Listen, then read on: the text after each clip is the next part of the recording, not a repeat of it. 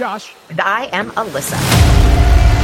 We are back with a brand spanking new episode of The Podcast Was on Fire.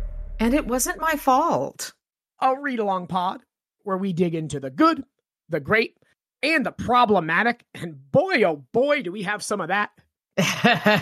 In the Dresden Files series by Jim Butcher. I'm an old, long-time listener, reader, person. And this is my first time through. And together, we slam our heads together, and once in a while, a good idea trickles out the ear hole. How you doing today, Ice? Doing good. Got a nice lot of sleep last night for the first time in a week or so. The girl. Awesome. Must be nice. I was on the other end of the spectrum, just tossing and turning, as they say. Ooh, that's no fun. But what can you do? Yeah, I had friends in town this weekend, so I worked, but we went out Friday night and Saturday night. So I didn't get much sleep this weekend. And then I'm off Monday, Tuesday. So I had a delightful sleep last night. Took me some ZzzQuil and passed the fuck out. So you cheated. Oh, 100%. Performance-enhancing drugs. Yeah, seriously. ZzzQuil is definitely a sleep performance-enhancing drug. It's the greatest invention known to man. Porting you to WADA. Goodness gracious. Today we are recording on the spookiest of all the days. You got any plans for tonight, or just you got all your hollows out on the weenies weekend? If my friend feels up to it, we're going to go out tonight. I have to come up with something else to wear. Oh, nice. I can just pull things out of my closet. It's really sad, but also really awesome. Oh, indeed. I have no plans on dressing up because I wasn't confirmed until last night that I was going to have a couple of kids, a couple of adults as well, the ones who created, birthed, and raised thus far. But also, and far more importantly, the kids, because they're more fun than their lame-o parents. But yeah, got some people coming over tonight. We're going to do some tricking, some treating, anything in between around these parts. Well, hey, you could always do what I did on Friday and go as a hockey player. It's super easy. Yeah, I was literally thinking, one of the girls pressures me. I'll throw on a jersey of some sort. Mm-hmm. But I'm making them pizza. What else do they want? Come on. I mean, that's pretty impressive. Assuming the dough rises properly, which is always the fight. How cold is it down there? It's been so cold here. No, I don't live in the land of winter. No, I know, but I mean, it's still October, but it's been getting down to the 40s already. The what? I had to put my heated mattress pad on my bed this weekend. 40s now? I didn't know they made those. Yes, unfortunately. No, it's been fine. I mean, it's relatively warm. I'm running around as per usual. So just because I was wondering if it would affect the bread rise. Yeah, it's 80 right now. Oh my gosh. Yeah, no, that's nice. This is why people live in Southern California. I know. And yet, I mean, it's 71 here. It's not like it's icy, but it's been getting colder, right?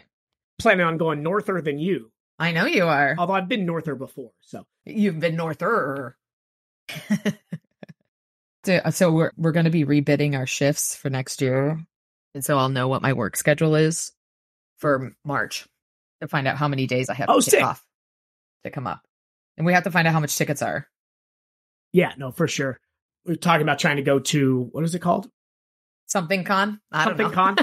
There's a con in Seattle in March, and then we're trying to get our ducks in a row to get up there. So hopefully we can make that happen. Because the man, the myth, the legend is going to be there. This guy needs a dick mark. That's why it takes him so long to write. He gets lost. I think but so. Once he has a dick mark, boy, oh boy. He did actually recently. He's got a counter on jim-butcher.com. That says how far into the process he is. Oh, I remember you telling me about that. Yeah, and he was 24%. And then like last week or 2 weeks ago, it ticked up to 26% done with 12 months. So awesome. I mean, we've got a few more books to get through, so timing should work out pretty well for us. Indeed. That's how we lined it up. We planned all this. Exactly. Oh boy. Beyond that, you want to catch us up? Last week's was relatively short. This week wasn't too long either, but starting to pick up some steam in the novel. Definitely took a left turn in the middle there, where the focus of the story is great. Yeah, no, it was very, again, a lot of threads always in these novels, which is great. Sometimes it's interesting trying to figure out which is going to be the A and which is going to be the B plot as you go through. And we're still kind of figuring that out here, but we learn some good stuff. So how about you catch us up and I will take us off on an adventure through chapter 7. Sounds wonderful.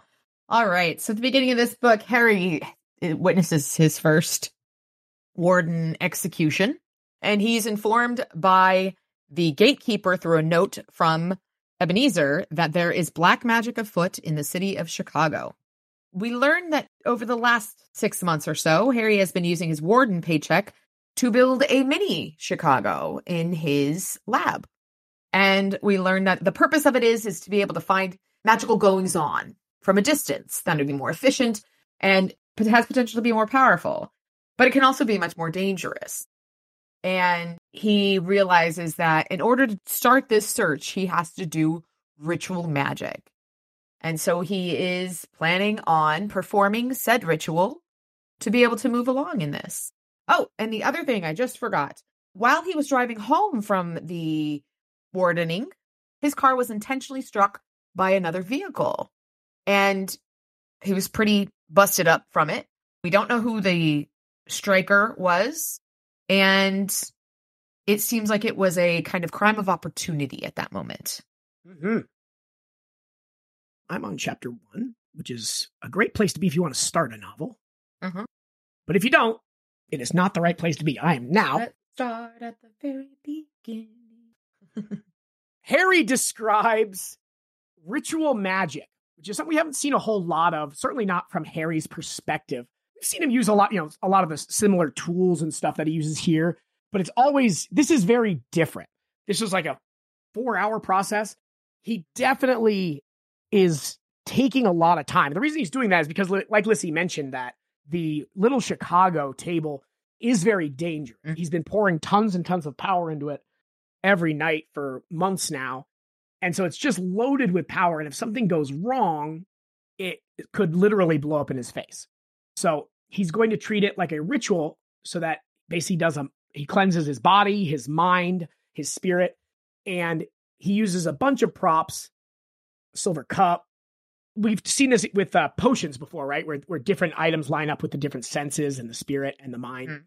And part of that, he throws pictures puts pictures of his people, his parents, Susan, Murphy, Thomas, his pets, and after a hesitation, Michael and his family, which again is interesting based on our conversations the last couple weeks, right? Where think something, see something. It's usually a reverse order of operations there. But he took a shower and meditated and did some incense and had candles, and did all this. He put on his robe with a hood. He's got a white robe with a white hood. And that didn't make it into Yikes. Context matters. Focuses on his breathing. He slows his heart rate, shucks off all of his worries and pains. Basically, you have to go into this spell fresh and clean and pure. And so he took these hours and hours of time and focus and effort. Silence and focus ruled. I was ready. And then the fucking phone rang about a foot from my ear. Which is great. He says it's a foot from his ear, but he takes some time before he picks it up. As it's ringing, his head starts pounding again. And he really feels more from that car crash cushion. Carcussion. The carcussion that he got earlier. My portmanteau was 3 words. Yours was only 2. So you get fewer. It's a lower degree of difficulty, but you got a higher score. So I think that really just depends on what the judges are looking for. So 4 hours are wasted. And his head hurts because of the ringing and the pounding because of the concussion. He says, stupid car crash. But then he tries to think positive because he read somewhere that's important to do that in times of stress and frustration. So he picked up the phone and said, screw thinking positive into the handset. And we get our reintroduction of Molly Carpenter, who we haven't seen since Grave Peril. No, Death Mask. Been only a couple novels. The last time we saw her, she was playing pranks on Sonia, having him dial silly phone numbers and do accidentally prank call people. And now she's hammered and tatted up and seemingly in jail at this point, which is quite the off-camera development. She tells him that she's in jail, but she's only 17. So either she lied to them or something's up. And, he says, we should call your parents. She says, no, we can't call them. And she's very worried about it. There's clearly tension there. And so she kind of puts him in a really tough place. It's just an uncomfortable situation for him, which makes sense. She tells him that this is my only phone call. And he's like, I don't think that's how it works. But she basically wants him to come down there. And he gives her the option that I'm going to come down and work with you here and try to get you out of this jam. But then I decide if we go to your parents or not. And that's kind of his price for helping her. And after a fashion, she agrees. She does a good job of he calls it wheedling, where she sounds vulnerable and hopeful and sad and desperate and sweet. Basically trying to manipulate him into coming down. Mm-hmm. And, she says the magic words that a pretty girl needs to say, and that is, I need your help. And he's basically all in at that point, no matter who it is. In this case, obviously, as Michael's daughter, he'll go to hell and back for her. It has more significance with her saying it. For sure. And he obviously wants to get, I said her parents earlier. He does not want to get her parents involved. He wants to get her father involved. 112%. But she pleads with him. And like he says, he's a sucker for the damsel in distress. But, again, like it stands out that she has a problem with her parents and it's already going to be a very difficult situation to navigate. So he gives her that price and she agrees. And after he calls the cab, he's getting ready to go. He says, he tells his dog, I'm a sucker for a pretty face. And after he goes and gets dressed, he comes out and Mouse is sitting by the door, patting his leash. He says, you ain't pretty, Furface. But he took him all the same. I love Mouse so much. He's a very good boy. Lots of people say so. He is. He's a very good boy. Okay, so he ends up at the 18th district of the CPD near the once infamous Cabrini Green, which we were there last book with Sheila. The Nasty hadn't left the city, of course, but it had been driven away from what had once been a stronghold of decay and despair.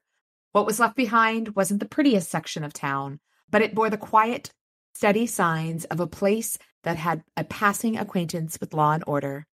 And he talks about, on a good day, the neighborhood made you feel like there was hope for us as a species, that we could drive back the darkness with enough will and faith and help. I just feel like that's 100% Harry's MO. Driving back the darkness with will and faith and hope. And not always succeeding, but doing your best and picking yourself up when you fall. Exactly. No, very, very much so. Yeah, that's good. And that was sort of my takeaway from his description of the area. And so they get to the police station, and it's just a little bit. I love the Mouse interacting with people. Mouse presented his head to the cabbie while I pegged through the driver's window and got a smile and a polite scratching of the ears in reply. Mouse has better people skills than me. So as they're walking up the stairs to the police station, the hair on the back of my neck suddenly crawled. And as I looked up at the reflection in the glass doors as I approached them, a car had pulled up on the far side of the street behind me and was stopped directly under a no parking sign. I saw a vague shadow inside the car, a white sedan I did not recognize, and which certainly wasn't the gray car that had run me off the road earlier. But my instincts told me I was being tailed by someone. You don't park illegally like that in front of the police station, no less, just because you're bored. Mouse lets out a little bit of a grumble, and it made Terry more wary because Mouse rarely made a noise at all. And when he did, it's usually because the bad folks are around. He never even made a peep when the mailman came by. So adding it up, someone from the nasty end of my side of the supernatural street was following me around town. Good grief. At least I usually know who I am pissing off and why. By the time an investigation gets to the point where I'm being followed, there's usually been at least one crime scene and maybe even a corpse or two. And that's so true, though. There's always corpses. Mouse growls again, and he says, I see him. Easy, just keep walking. And then the door opens, and there's Molly. Since he'd seen her last, Molly had gotten all grown up. She strongly favored her mother, Charity. Both of them were tall for women, only an inch or two under 6 feet. Both of them blonde, fair, blue-eyed, and both of them built like the proverbial brick house, somehow managing to combine strength, grace, and beauty that showed as much in their bearing, expression, and movement as it did in their appearance. Charity was a rose wrought of stainless steel. And then he gets creepy. He describes her clothes. She's wearing some like gothy kind of look, and she's wearing a button that says SplatterCon! Exclamation point, exclamation point, exclamation point. It's misspelled if you don't include all three. Exactly. And her hair is half of it's bubblegum pink, the other half is sky blue. And she wore a lot of makeup. She had both sides of her nose pierced, her lower lip, her right eyebrow, and there was a bead of gold in the little dent just under her lower lip. There were miniature barbell-shaped bulges at the tips of her breasts where the thin fabric emphasized rather than concealed them. So you want something that's going to just ruin your life? Huh? I'm not just going to say never, but he almost exclusively refers to nipples as tips of her breasts. That's so funny. Which is like fine if you're like, it is a turn of phrase and it whatever, yeah. But like always, if you're like, if you just said nipples a sentence above and you don't want to repeat the word, I get it. Yeah. Like, yeah. Always. I've never noticed that. Now I'm never going to be able to miss it. Well, yeah, I don't know if it's come up before, but it certainly will in the future. Maybe I probably has, but that's hilarious. Like I said, he's got some words that he loves. Yeah. I didn't want to know what else had been pierced. I know I didn't because I told myself that very sternly. I didn't want to know, even if it was hell a little intriguing. Harry, she's 17. Also, maybe I'm showing my naivety, but like what? I guess her belly button, but like. So there's like 2 other spots to pierce. But even if it was a little intriguing, that was the first time, because I was listening to it on my walk, I literally set out. And how intriguing is a belly button piercing? Like, I don't know. Maybe he's got a belly button thing. Again, we don't kink shame. The podcast was on fire. But we do when they're 17 years old. Okay. And then he talks, she's got a couple of tattoos. And she watched me with one eyebrow arched, waiting for me to react. Her posture and expression both made the effort to say that she was way too cool to care what I thought, but I could practically taste the uncertainty she was working to hide and her anxiety. Long time no see, I said finally. Hello, Harry. Wait, she replied. I just looked it up. Illinois, the age of consent is 17. Doesn't make it less creepy. Doesn't make it less creepy. I'm just... Yeah, you're right. But here's the thing. At this point, Harry's what? Late 20s, early 30s? He's almost twice her age. It's just gross. And then we learned she's got a pierced tongue. He said, it's odd. From here, it doesn't look like you're in jail at all. I know. She managed to keep her voice mostly steady, but her face and throat colored pink in a guilty flush. She shifted her weight restlessly, and an odd clicking sound came from her mouth. Good grief. She'd picked up the tick of rattling her tongue piercing against her teeth when she was nervous. I should apologize, I guess. She floundered. I let her. A long silence made her look more flustered, but I had no intention of politely helping her out of it. When Molly reaches for Mouse, a low rumbling comes from his chest. He was growling. The last time Mouse had growled at anything, it had been at the serpent demon thingy trying to kill him. Harry tells Mouse, be polite. She's a friend. Mouse gave me a look and then fell quiet again. He sat calmly as Molly let him sniff her hand and scratch his ears, but his wary body language didn't change. And she asks about Mouse, asks what kind he is. He's a West Highland Dogosaurus. She says, I lied to you to get you to come down here. And she apologizes. She said she needed his help. I just thought then if I could talk to you in person about it, you might be, call a spade, Molly. You figured if you could get me to come all the way down here, you'd have a chance to flutter your eyelashes and get me to do whatever it is you want me to do.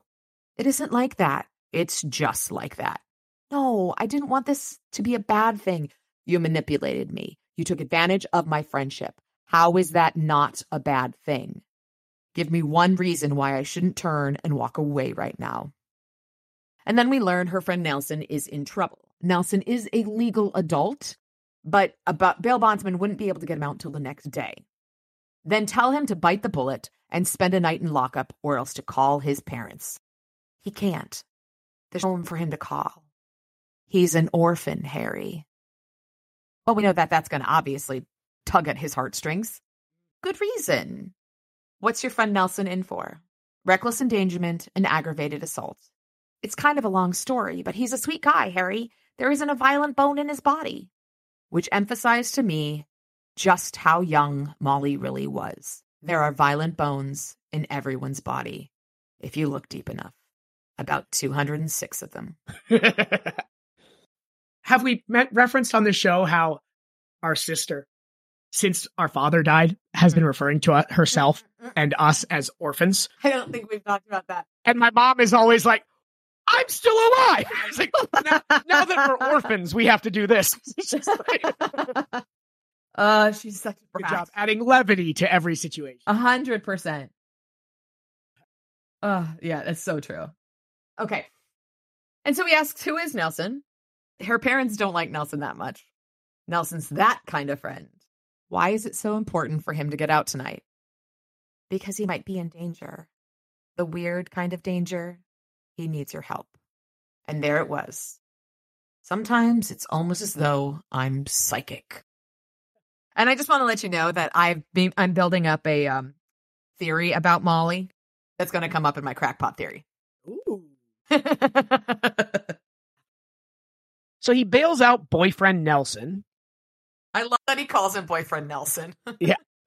But so, again, he mentioned to Murphy that he hasn't had money to fix the door, and he spent a ton of money on Little Chicago, but he's also now able to save up a little bit. So he has a chunk of cash around for, issues like this. He makes a snarky remark while she's counting the money, and she does not appreciate it. He gives a description of Nelson, which is interesting.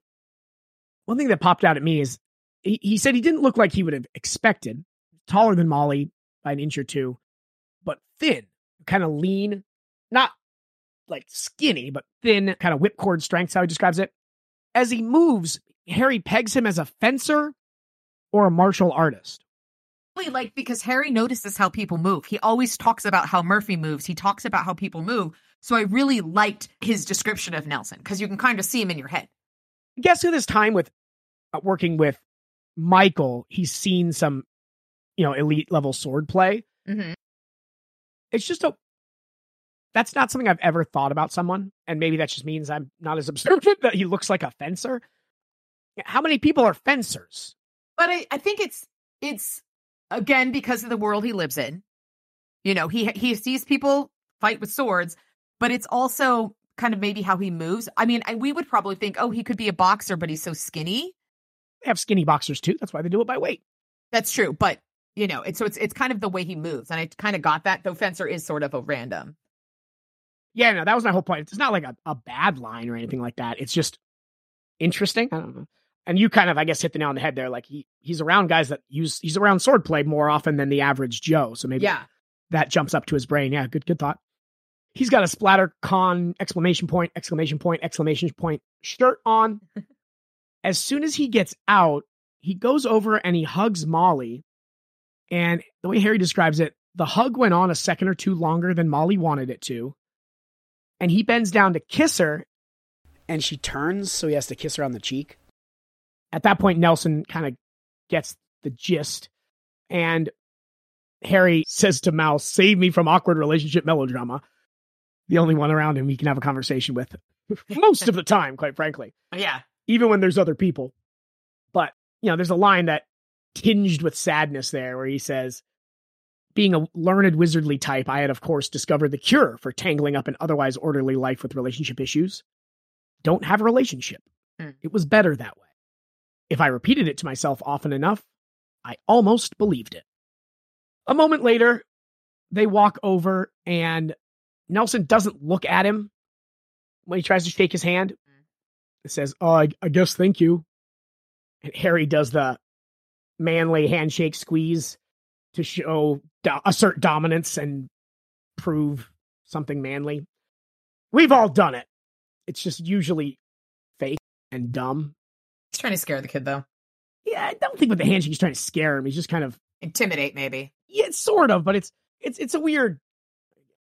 Well, I hate to actually agree with things like this, but it is a guy thing. It is a thing. We're like, it's a dick move, but it's not really like, I don't know, out and out intimidation. But the other thing is Harry is tall and lean. This kid is tall and lean. This is like Harry's he might look small, but he's tough. Mm-hmm. is kind of how I took that. Yeah, no, he definitely knows little guys, or tall, skinny guys, excuse me, can bring it. As he's squeezing his hand, Harry says, "How could I refuse such a polite and straightforward request for help?" Boyfriend Nelson says, I don't want to seem ungrateful, but I got to get moving. And Harry's like, "No, you don't." And so they get into, again, this kind of like body pissing contest. They get into like this body language, pissing contest where, it looks like he's going to leave. And then now they're like shifting their body weight to like fight. And Harry's like, "I got you out of a cage. Now you tell me what happened. Then you can go." I do like how Harry shows both sides of the coin here, where proverbial, not last yells. He says, "Are you threatening me? I'm telling you how it's going to be, kid. So talk. And if you don't, maybe I'll knock your block off. I'd like to see you try." Boyfriend Nelson said, "Suit yourself, but we're inside of the cop at the entry desk. He won't see who threw the first punch, and you're going to go back for assault 2 minutes after being freed. You will not get bail again." And it's basically like, Harry has him here. Like, if we fight, I'll win. Yeah. Because I'm bigger, stronger, older, and a fucking wizard. And if we fight, you're going to jail again. Like, this is so stupid. And the kid actually takes a second to think about it. Tells me, "You're going to be arrested too." And he's like, "Dude, like, I'll lie to them." Yeah. And they will believe me. So, Molly tries to calm him down. It's like, "Nelson, he's trying to help you. He's got a hell of a way of showing it." And Harry says this. I think this is when he realizes that he's being a dick for no reason, where he says, just balancing the scales a bit. He's not mad at Nelson. He's mad at Molly and taking it out on Nelson. So he gives Nelson an off ramp here and, walks back himself. "Come on, kid, give me 5 minutes. I'll pay your fare and throw in some fast food." He explains why he got arrested, and the situation around it was he was pooping and a guy came into the bathroom, opened the really squeaky door. You heard the crowd, the door closed. And then shortly after that, he was assaulted, beaten within an inch of his life by either Boyfriend Nelson or persons unknown. And there was a cop right there. So, seems to be maybe on the spooky side, which is why Molly thought it might behoove them to bring Harry in on the case. Turns out it was the guy Clark Pell, who owns the theater right next to the hotel where they're having the convention.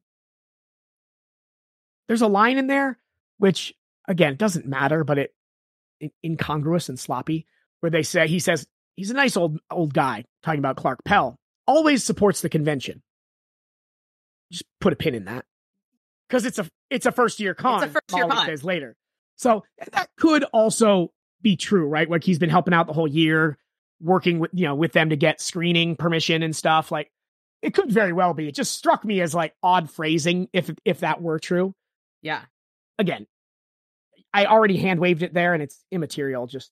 It just is something you notice. When you read something 4 times over the course of a week, right? Stuff pops out at you. But we also get the good stuff. We just also get some dumb stuff along with it. And so, he heard there was a scuffle, a fight, but no one else could have been in there. And, he said he jumped out to help, but it took him a little while to get out of the stall, if you know what I'm saying. And the dude was just on the floor bleeding, broken nose, maybe his jaw, like just no one else around. And Harry asked if somebody could have slipped in and out, but no, because the door, the convention sounds and the door screeching when they open it.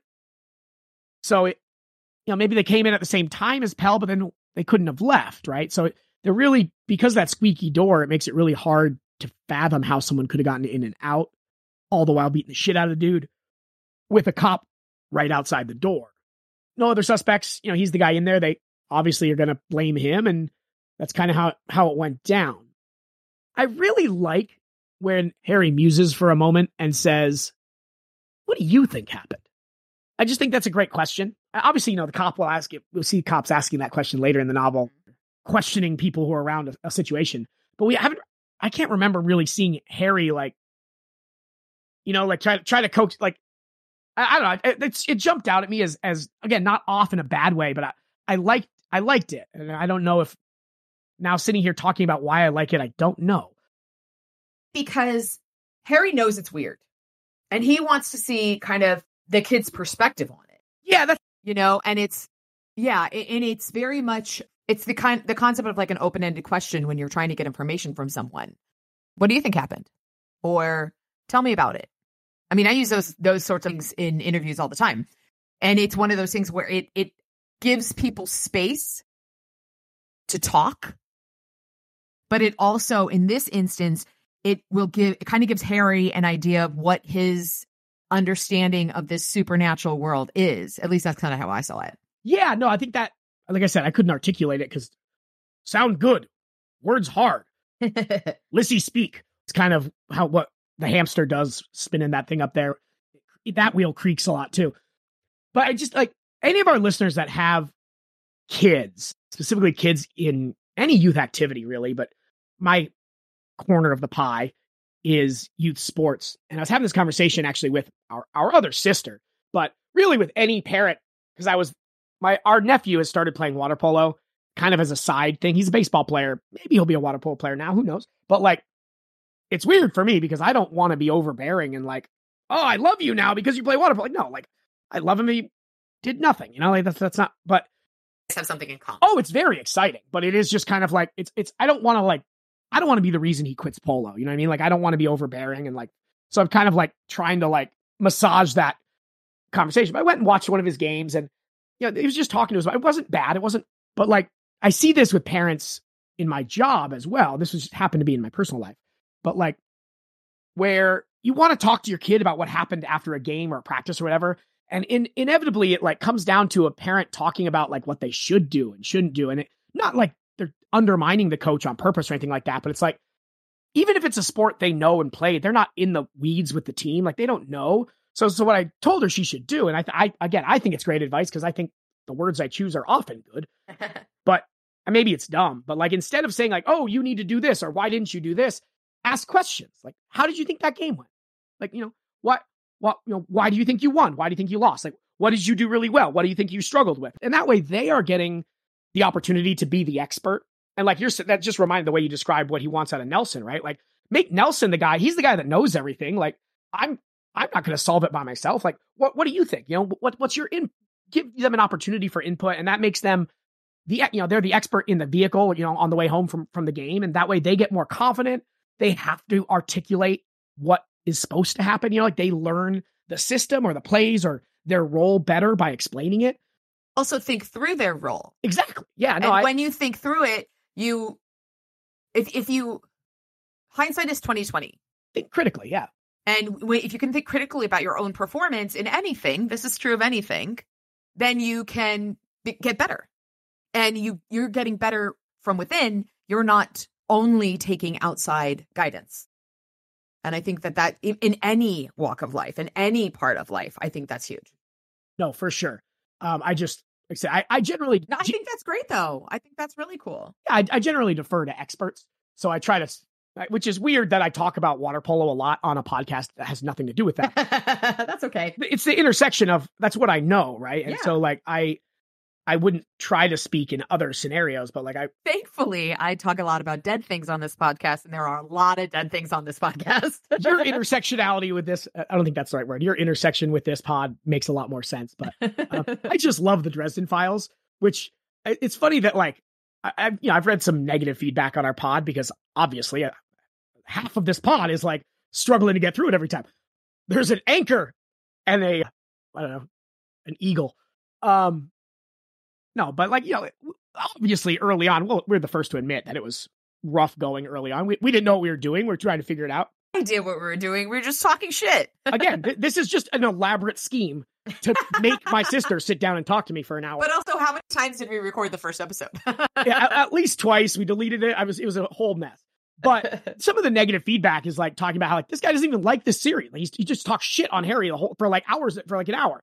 And it's like, well, I love it. That's why I think it can do better. It does do better, right? I mean, it's the same thing. Like, people are like, love it or leave it about the country. Like, no, like if you care about something, you want it to be better. But I digress.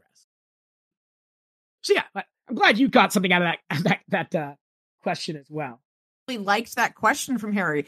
And like, I like it very much shows Like this scene, it's a combination, like his inner thought process about Nelson and being like, I'll take one for the team. Recognizing and stepping back. Yeah, for sure. Yeah, he's not trying to out masculine Nelson. It says a lot about him as a character, you know? Yeah, and Harry is supposed to be in like somewhere between 30 and 31, I think, during this novel. So he is a much more mature character than we've seen him start, just definitionally. But like, it's just another piece of evidence. Like, he's come a long way. And mostly we see that manifest with his relationship with Murphy.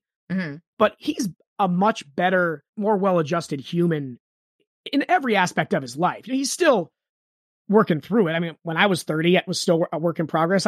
I turned 40 this next year, and who knows if I'll ever get there. But, you know, you obviously make progress as you get older because you meet new people with different experiences and you learn more about the world. And so he's really done a good job. And again, you hit the nail on the head last week about how it wasn't super fast. It was earned. It was slowly but surely. But this is just more evidence that like he really is a different, improved human from Stormfront, which I love.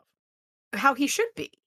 Absolutely. You know, it's that character arc that you need. Yeah, absolutely. But it's subtle, right? It's not like a huge life-changing thing. It's just like he's a little bit better at talking to people.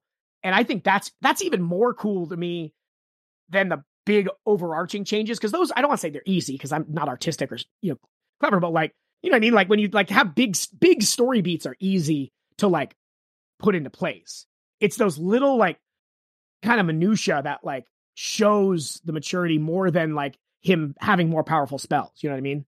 Which is really plus cool. Also is more accessible. Yeah. It's more real world, you know, and it's really, really strong writing. It is. So the reason, or one of the reasons that boyfriend Nelson is hustling off is he's got to pick up one of the kind of guests of honor at the con. It's Darby Crane, who is the director of The Harvest, which stars the Scarecrow, some monster villain made up for this universe. That ate some nuns. Yeah. Big scary smashes through the wall of a convent. I mean, that's great. I like that the librarian's the hero. Sets himself on fire. Burns down the library, which had to be so hard for a librarian. Oh my God, right? In my head, it's Giles. It was probably easier. It says, you know, burn down the library and himself in it. It was probably easier to stay in that fire than it was to actually light all the books on fire. 100%. But literally in my head, I'm thinking Giles from Buffy. Like, I know this isn't a Buffy pod, and it absolutely is at this point. And this week I brought it up. So once you break the seal, yeah, I'm going to find more Buffy. We always do. So Harry kind of lets him go. Harry's going to go with him, but Harry at that point is done questioning him, and they head off. They're going to go pick up Darby Crane, and Mouse spots the tail that was parked illegally across the street and lets out another almost sub-audible growl. And again, the Shadow's not going out of his way to not be noticed. So it's almost certainly not a hitman. And then I like where he goes through like, well, maybe he's doing reverse psychology and yeah, he's over rationalizing. Yeah, it's just gonna, his brain's not gonna work. Most likely it's not a hitman because he doesn't mind being seen. And it's not the same car that hit him earlier. So process of elimination. Not the same guy. Yeah, that's the Occam's razor. Exactly. Simplest solution here. Again, with their kind of very clear relationship issues, Molly hops in the front seat.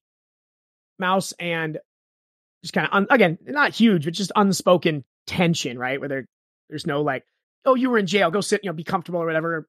Or maybe he doesn't like talk to people. I don't know. But Harry mentions it, which seems mentionable, right? But the dog, the wizard, and the boyfriend get in the back seat, and they head to O'Hare to pick up Mr. Crane.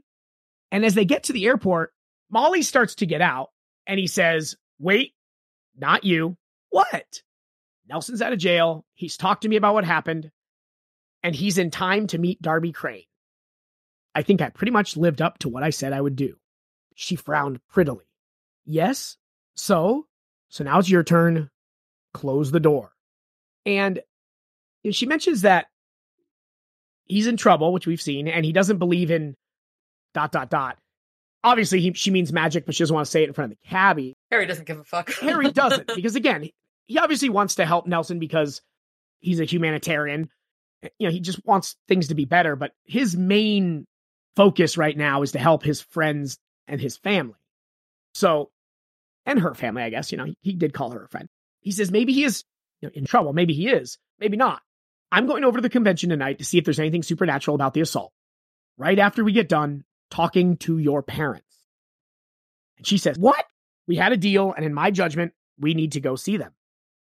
It isn't as though I need them to bail me out of anything. You should have thought about that before you made the deal. I'm not going there. I don't want to. And this is, again, I'm sitting here imagining the cabbie, right? I talked a lot about Butters during the Lashiel chapter, the Lashiel Sheila reveal, just how weird that would have been. The cabbie is sitting here while he says, Miss Carpenter, is there any doubt in your mind, any at all, that I could take you there regardless of what you want to do? But my guess is the cabbie's seen some shit. Yeah, no, for sure. But where he gets it, he says, I'm taking you to see them because it's the smart thing to do, the legal thing to do, the right thing to do. You agreed to do it, and by the stars and stones, if you try to weasel out on me, I will wrap you in duct tape, box you up, and send you UPS. I'm not your mom or dad, Molly, and these days, I'm not a very nice person. You've already abused my friendship tonight and diverted my attention from work that could have saved lives.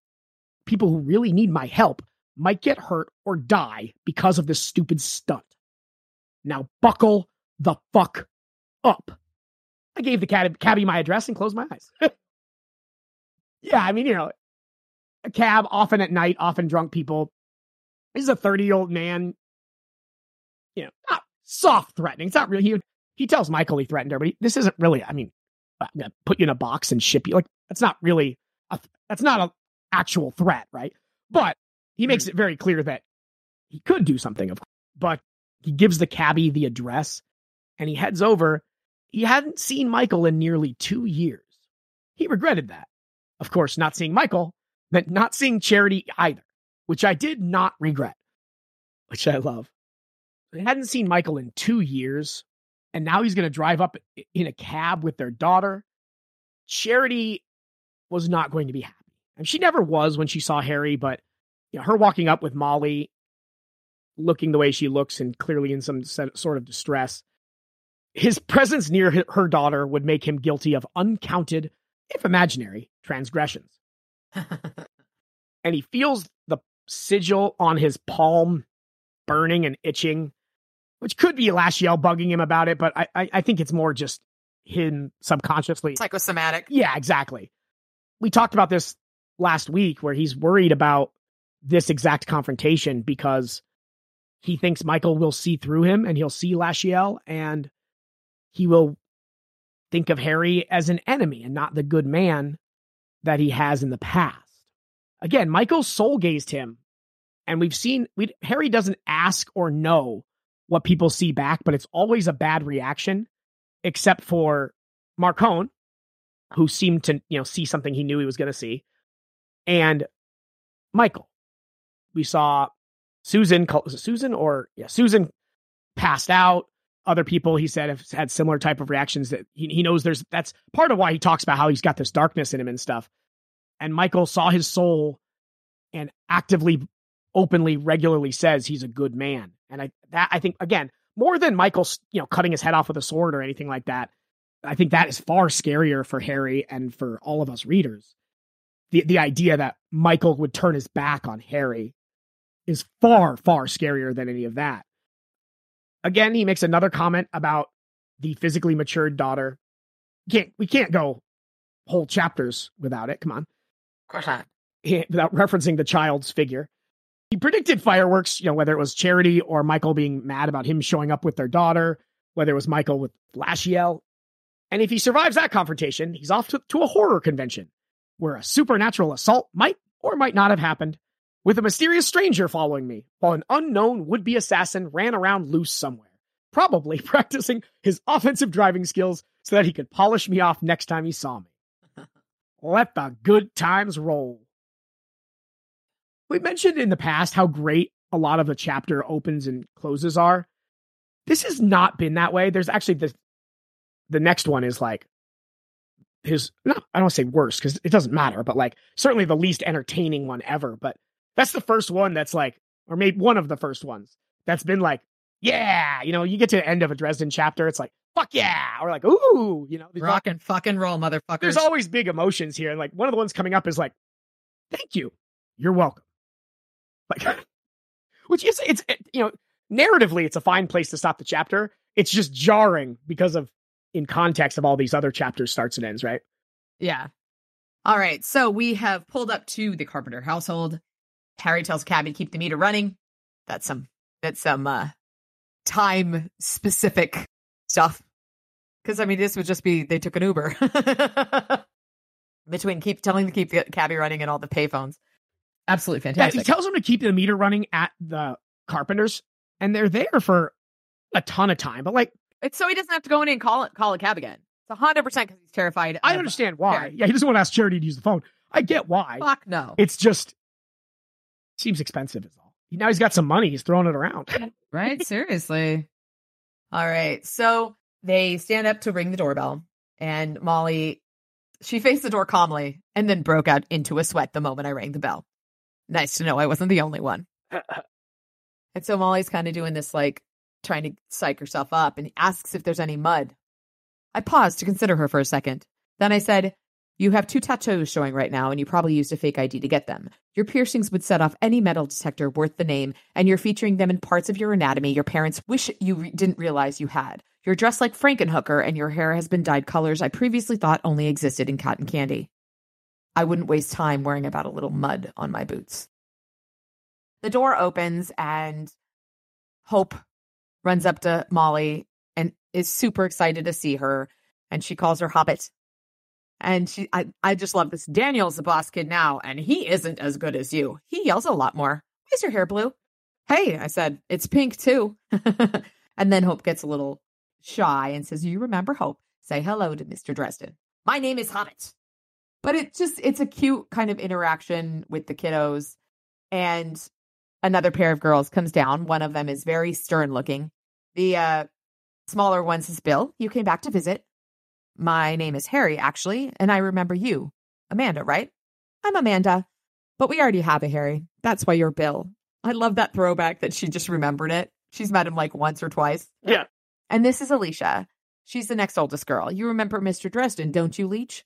Don't call me Leech, she said in the patient tone of someone who has said something a million times and plans on saying it a million more. Hello, sir, she told me. Alicia, I said, nodding. Evidently, the use of her actual name constituted a gesture of partisanship. And then the 2 boys show up. One is obviously the oldest, the younger one trying to be cool. He almost threw himself at Molly upon seeing her, but restrained himself to a hello and a hug. We learn that's Matthew and Daniel. And Daniel doesn't say hello. Where have you been? He stood there frowning at Molly for a moment. Nice to see you too, Daniel. You know Mr. Dresden. He gave me a nod. Said to Molly, I'm not kidding, you just took off. Do you have any idea of how much it messed things up here? You don't think I was just going to hang around forever, did you? Is it Halloween wherever you live? Look at you. Mom's going to freak out. When does she do anything else? Shouldn't these 2 be in bed? That's what I was trying to do before someone interrupted bedtime. Then Michael comes down the stairs. He had the kind of face that told anyone who looked that he was a man of honesty and kindness who nonetheless could probably kick the crap out of you if you offered him violence. I wasn't sure how he managed that. Something about his strength of jawline maybe bespoke the steady power of both mind and body. But as for the kindness, that went all the way down to his soul. You could see it in the warmth of his gray eyes. And he is carrying his sword case and an overnight bag. And he came down the stairs with the pace of a man with places to be until he looked up and saw Molly and me standing in the doorway. He froze in place, a smile of surprised delight illuminating his face as he saw Molly. And then he ran forward and gave her a hug. And Molly asks, when are you going? You just caught me. I'm glad. It's just a visit, she said. I'm glad anyway. And then he pulls back and looks at the rest of her. Margaret Catherine Amanda Carpenter, he said, his voice hushed. God's blood, what have you done to your self? I suggested. Yourself. Yourself, Michael sighed. She was doing that thing where she tried to display how much she didn't care what her daddy thought of her look, and it was almost painfully obvious that she cared a great deal. Tattoos. The hair isn't so bad.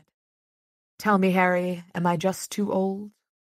He reaches his hand out to offer it to Harry, and Harry kind of pauses and doesn't. For a couple of years, I had avoiding him with every excuse I had, hoping I could take care of my little demon issue without bothering him about it. More accurately, I supposed, I had been too ashamed to let him see what had happened. Michael was probably the most honest, decent human being I had ever had the privilege to know. He had always thought well of me, and it had been something that had given me comfort in a low spot or two, and I hated the thought of losing his trust in friendship. Lashill's presence, the collaboration of a literal fallen angel, would destroy that. But friendship wasn't a one-way street. I had brought his daughter back because I had thought it was the right thing to do, and because I thought he'd do the same for someone else in a similar circumstance. I respected him enough to do that, and I respected him too much to lie to him. I avoided the confrontation for long enough. I shook his hand, and nothing in his manner or expression changed, not even an ounce. He hadn't sensed Lashill's presence or mark.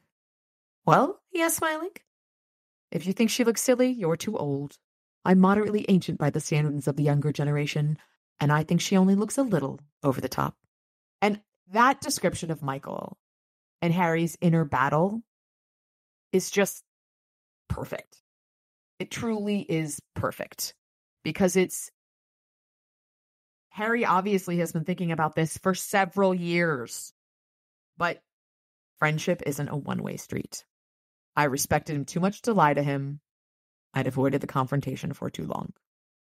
And all of that worry was for naught, seemingly. And, so he's headed out as his duties with Knights of the Cross. It wasn't clear exactly how his itinerary was established, but he was often called away from his home and family, apparently summoned to where his strength was needed most. I don't go in big for religion, but I believe in the Almighty. I'd seen a vast power at work supporting Michael's actions.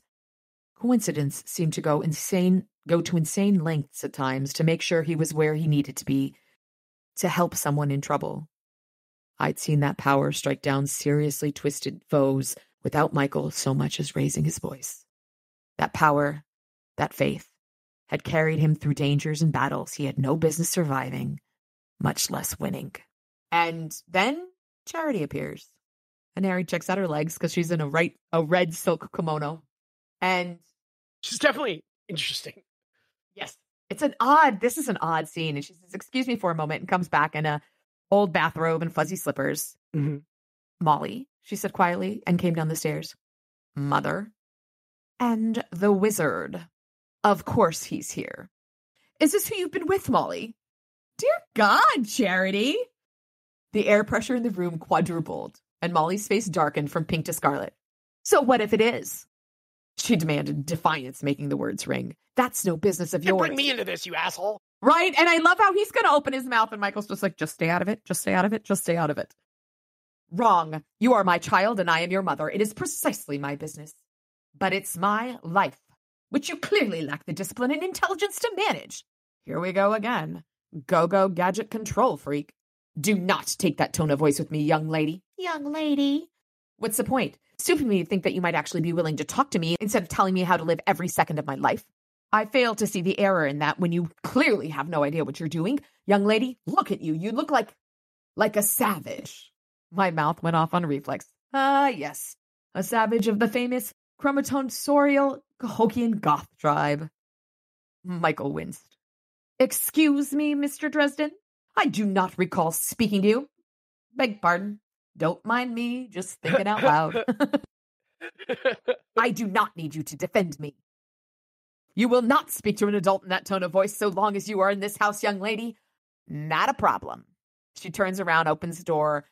Michael put his hand out, not with any particular effort, but the door slammed shut again with a sharp, booming impact. Sudden silence fell over the Carpenter household. Both Molly and Charity stared at Michael with expressions of utter shock. Ladies, I try not to involve myself in these discussions, but obviously your conversation this evening is unlikely to resolve the differences you have had. I don't have any feeling that my trip will be an extended one, but we never know what he has planned for us, or how much time is left to any of us. This house has been upset long enough. The strife is hurting everyone. Find a way to resolve your troubles before I return. But, Molly began, Molly, she is your mother. She deserves your respect and courtesy. You will give them to her for the length of a conversation. Molly set her jaw, but looked away from her father. He stared at her for a moment until she gave him a brief nod. Thank you. I want you both to make an effort to set aside the anger and talk. By God, ladies, I will not go forth to answer the call only to come home to more conflict and strife. I get enough of that while I am gone. But Michael, surely you aren't going to leave now, not when there will be trouble. Gesturing at Harry, because of course, Harry's here. There's going to be fucking trouble. Faith, my love, are you sure? I'm needed. And then Harry walks him out to the car, and he says, I'm glad to get out of there. Tension, knife. It's been a long year. What happened to them? Molly was arrested. Possession. She was possessed? Good old Harry. We learned she was arrested for possession of marijuana and ecstasy. She ended up holding at a party, and she got community service. We talked about it. She was clearly repentant. I thought that the humiliation and the sentence of the law were enough to settle matters, but Charity thought we were being too gentle. She tried to restrict which people Molly was allowed to spend time with. Both of them are proud, stubborn. Friction rose until it exploded. Molly left home, dropped out of school. It's been difficult. I can see that. Maybe you should pitch in with Charity. Maybe the two of you could sit on her until she gets back on the straight and narrow. She's Charity's daughter. 100 parents sitting on her wouldn't make her surrender. A parent's authority can only go so far. Molly has to start thinking and choosing for herself. At this point, twisting her arm until she cries uncle isn't going to help her do that. Doesn't seem like Charity agrees with you. She loves Molly very much. She's afraid of the kind of things that could happen to her little girl. Which brings me to a question for you. Yeah. Is there some kind of dangerous situation developing? It seems probable, but I don't have anything specific yet. Is my daughter involved in it? Not to my knowledge. Her boyfriend got arrested tonight. She talked me into bailing him out. And then he explains how he got her there. This is what he charged for her help. Michael grunted. You threatened her? Politely. I'd never hurt her. I know that. And Michael asks for a favor. He says, talk to her. She likes you, respects you. A few words from you might do more than anything I could tell her. Whoa, I don't know. You don't have to negotiate a treaty. Just ask her to talk to her mother, to be willing to give a little. Compromise has to work both ways. What about Charity? She'll come around. The only one who has noticed that Charity really doesn't regard me with what most of the world thinks of fairness or fondness. I'm the last person in the world to get her to sit down for a reconciliation talk. Have a little faith. And Michael says, he agrees, and Michael says, thank you. I'm sorry you walked into the crossfire tonight. Molly told me there'd been trouble at home. Bringing her here seemed like the right thing to do. He says, if something arises, will you keep an eye on them for me? It would make me feel a lot better to know you were watching over them until I return. What happened to having faith? Seems a bit lazy to expect the Lord to do all the work, doesn't it? Besides, I do have faith, Harry. In him. And in you. Demon-infested me writhed in uncomfortable guilt on the inside. I'll keep an eye on them, of course. God be with you, he replied. Have sword, will travel, hi-ho, silver away. Get Molly and Charity to sit down and talk things out? Right. I had about as much chance to do that as I did of backpacking my car to the top of Mount Rushmore. But he would, because we know him. Because Michael was his friend. And because in general, I was in general too stupid to turn people in need down. And maybe because of something more. Michael's house had always been full of hectic life, but it had been a place in general of talk and warmth and laughter and good food. The ugly shouts and snarls of Molly and Charity's quarrel had stained the place. They didn't belong there. And he thinks Michael has a good point that he might be able to get through to Molly, but that's only half the battle. Because, Charity. Molly came over and Harry offers her a ride. Where do you need to go? The convention. I have friends there, a room for the weekend. The Rugrats seemed glad to see you. I didn't realize just how much I miss them. Dumb little Jawas. And then he realizes that talking to her about it might think she's being pressured, but maybe he's just can be there to support her. He says, they're cute kids. Yes. I'm heading for the convention anyway. Get in the cab. Thank you, she said. You're welcome. That is a really boring end of a chapter, I agree. Right. But it's sort of, Harry has to kind of be a parent and a friend to this kid. A little stressful. Oh, yeah. No, it's good. And I actually really do like I like the chapter a lot. Yeah, it's a great chapter. And it's a lot of, again, development. Yeah, no, I have a very serious problem with this one that we'll get to when we circle back. Not like there's something wrong with the writing or there's wrong with the characterization. It's just I don't like. I'll talk about it. Okay. Chapter 11. They get to the convention and Harry describes the similarities and differences between what usually you think of as a convention, where everyone from a certain industry goes and gets together at some hotel somewhere and have a good time, drink. Take some time off work. It's an excuse for a trip somewhere. And yeah, I'm definitely professional development. I'm definitely looking at new products and stuff. I'm not just here to have fun. The first major difference between a business convention and a fandom convention is that the fandom does not bother with those pretenses. They're just here for a good time. I'm excited about our adventure in March. Oh, it should be.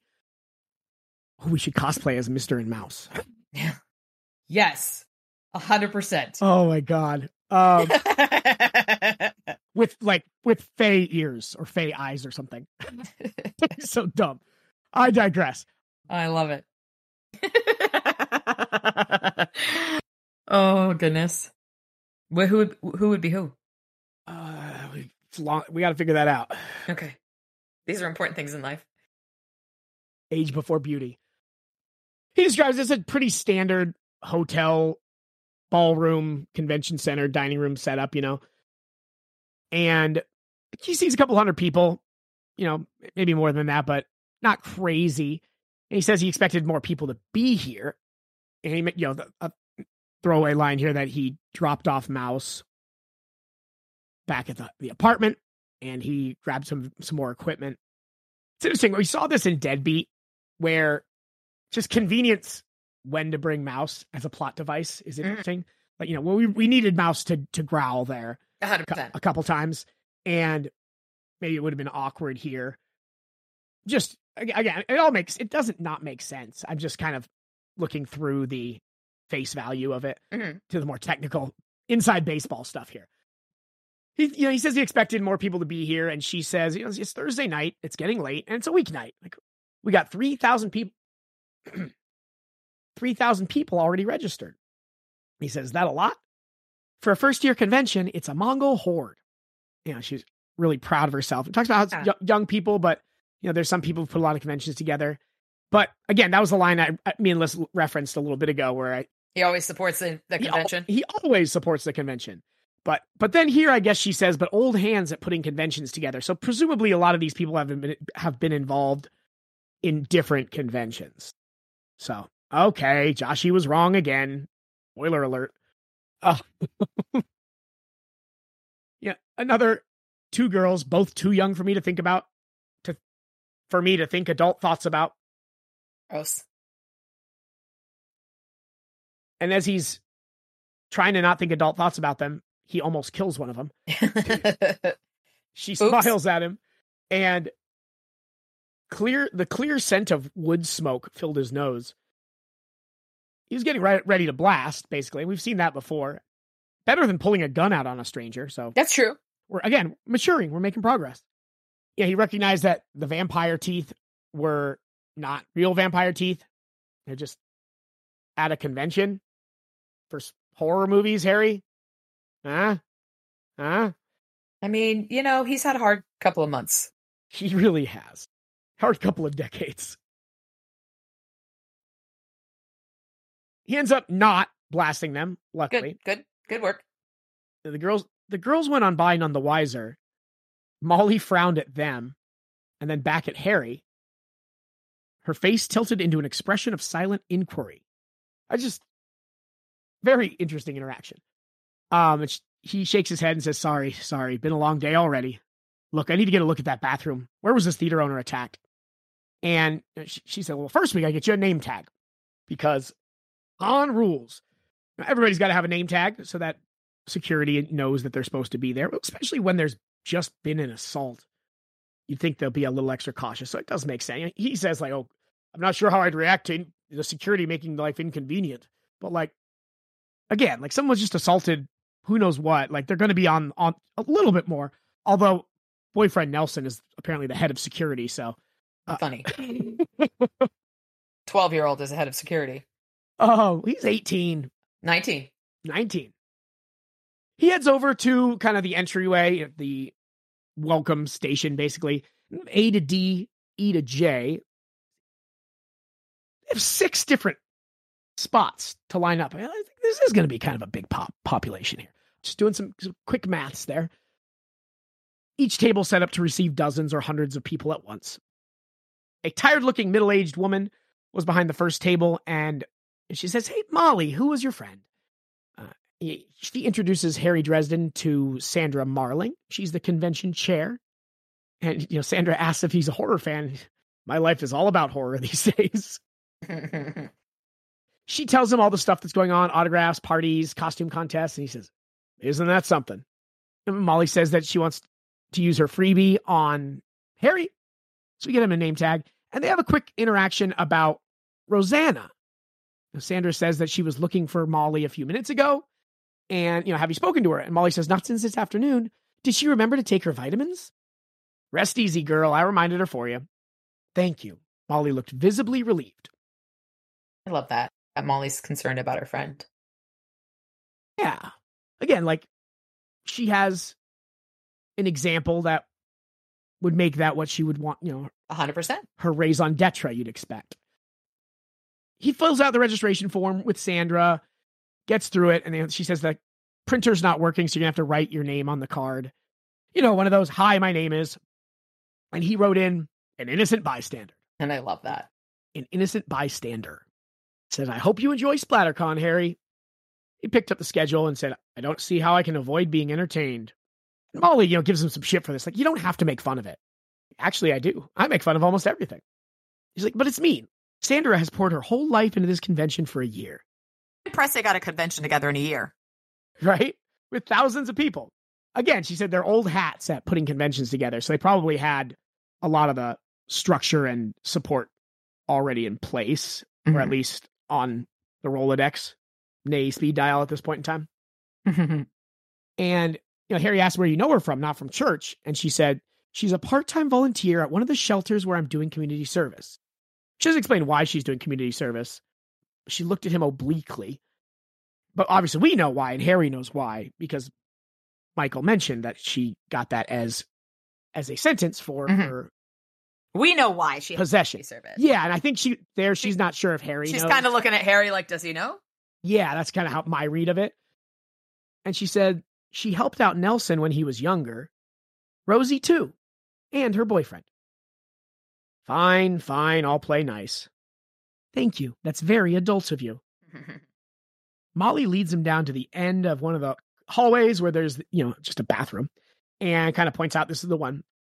And there's a uniformed cop sitting in a chair beside the door. He was a large black man, gray in his hair at the temples. He's kind of resting the chair back on its rear 2 legs, leaning against the wall. Very easy to fall doing that. I have done it many times. He also has a SplatterCon name tag, and his is written in a blocky script saying, hi, my name is an authority figure. This is Rollins, who we met last novel. That's why I thought we had met him before. Yeah, he's the guy that was kind of this exact same interaction where he says, you can't go in the crime scene. Oh, where? Yes, that was Rollins at the museum. I thought, I wasn't sure. Because last time. Yeah, no, and he was interested in helping Harry because of his prior relationship with Murphy's dad and kind of that connection there. And he says, well, now, it's the consultant guy, thinks he's a wizard. He says, well, Rollins, they shake hands. And he says, so you're one of these horror movie fans, huh? Yes. I was sort of hoping I'd get into the bathroom here. There's 2 more on this floor, one back near the front desk, and there's another at the end of the conference hall. I like this one. Maybe you can't read so good. You see that tape there? It says crime scene and such. The bright yellow and black stuff? That's it exactly. Yep. Again, it's very similar to their interaction in Deadbeat. A lot of snark. Yeah, but not in a bad way at all. No. Like, right, they're kind of good-natured. Yeah, it's good-natured, and also, like, that's their entire relationship. Mm-hmm. So they fall back into that same kind of, back and forth. Like, Harry, says, like, can I walk on my tiptoes? Like, obviously, Harry knows he can't go in there walking on his tiptoes. So, like, it's very playful. And, like I said, it's very similar to the scene in Deadbeat. In this one, in a very good way. I really like this interaction here. Shows that, they don't know each other very well. This is what they know about each other. They like snarking at each other. And, at the end of the day, he is going to give Harry an opportunity if he asks nicely and does it the right way. Yeah. So he asks nicely and does it the right way. He says, like, can I just take a peek in there? But he mentions, again, we saw that he was twice a detective in the past during the points in his career, both times being knocked back down for basically insubordination, it sounds. But the reason he says he's not going to let Dresden in there, because it might make things harder on the kid we took in for it. Kid didn't do it. But hotel security cameras show him going in there, then the victim, and no one else. I was sitting right here in this spot the whole time. I'm sure no one else went in or out. So how'd you know the kid didn't attack the old man? Didn't fit him. He wasn't breathing hard. Giving a beating runs you out of breath quick. No damage to his hands or knuckles. No blood on him. So why'd you arrest him? Because the record shows there's no one else that could have done it. Because the old man was too out of it to talk and clear him. Kid didn't beat on the old man. That doesn't mean he wasn't in there with whoever did. Figured maybe he knows how the attacker got in and out unseen. So I took him down and booked him. I figured if he was an accomplice, he'd spill rather than take the whole fall himself. But I didn't spill. Didn't know a damn thing. Then why'd he get put away? Didn't know he had a record. I reference, like, everyone that Harry really starts to show, like, trust and appreciation in is all very competent at what they do. It doesn't have to be magical or powerful. They're just very competent. Again, like, before Butters showed that he could deal with this magical world, his ability to just recognize supernatural issues in his career, his job at the morgue, right? Like, not him going out and punching a bad guy, but him recognizing this is human-like, but not human. So, like, competence is rewarded by Harry, and, like, he appreciates that. And so, like, Rollins here, I think, certainly goes up a level in my book, but I think in Harry's as well, when he, like, he worked out, it wasn't this kid, but there was a plan there, which, again, kind of shisty. Even if he didn't do it, there's ways that can fuck this kid. Even the good-natured cops. Yeah. But I just like that he kind of sorted all that out, had it all sketched out, at least. Certainly not filled in the blanks, but there's an outline here of kid obviously didn't do it, but he was the closest one, so we definitely need to get his information. I don't know. I just like that. I like Rollins. That same thing, that Rollins is one of the good guys. Yeah, no, for sure. And the line I like, Harry said, "You sure no one could have gone in and out? I was right here. Anyone went past me without noticing, they were a Jedi Knight or something." Or something, Harry muttered. He, before this, partway through this interaction, he tells Molly he wants to talk to the cop alone. And she has stuff to do for the convention anyway. But so, Rollins asks, like, the girlfriend, she get you involved in this? He explains that she's a daughter of a friend. He said, and Harry says that the girl thinks she's innocent, thinks Nelson's innocent. Harry says that the girl thinks Nelson's innocent. The girl always thinks they're innocent, Dresden. But yeah, there's evidence that says he isn't, and it's good enough to send a repeat offender upstate. Harry asked, what if I told you it was something weird? Well, what if he did? And that's why I hate when I just read the whole chapter here, but like, we see it. Sometimes you just kind of have to. Yeah. The thing where sometimes you just need it. What if I told you it might be something weird? What if you did? Might be something that I could recognize if I could just get a look in the room. I might be able to help the kid. And Rollins squints at him. Think there's something spooky afoot? Told the girl I'd look into it. It's like, can't just let you in there. And then Harry convinces him to let him just open the door and let me look in. I won't take a step. Can't contaminate it. There's already been a bunch of people in and out. So Rollins gives him a long, level stare, sighs, and clunks the chair down. Says, all right, not one step inside. And so Harry looks around. There's blood everywhere. There's a huge patch of blood, and it's smeared all over the sink. It's like, he tried to pull himself up. It was just a absolute, like, it was an ass whooping. Like, he just got, beaten within an inch of his life here. And there's blood splatter all the way up the mirror. It's just not, like, it's awful. And, Harry makes sure it's unarmed. Like, there was no knives and it was this bad. But, just broken ribs and some gashes and stuff, but like no stab wounds. And Harry said, no kid did this. And Rollins just says it clearly wasn't a professional either. So does certainly narrow the suspect pool down a lot, but not enough. And, he asks if someone, Harry doesn't know who could have done it at this point yet. And Rollins tells him, all right, well, let's close the door. We don't want people at the con to come over here and stare and be a problem. But Harry says, one more second. And he opens his sight, which we've seen before. All wizards with, any level of power have access to the wizard's sight, a third eye, as they say. And it is a spell like any other. But what you do is it basically shows you what things actually are. So it breaks through glamours and all sorts of spells.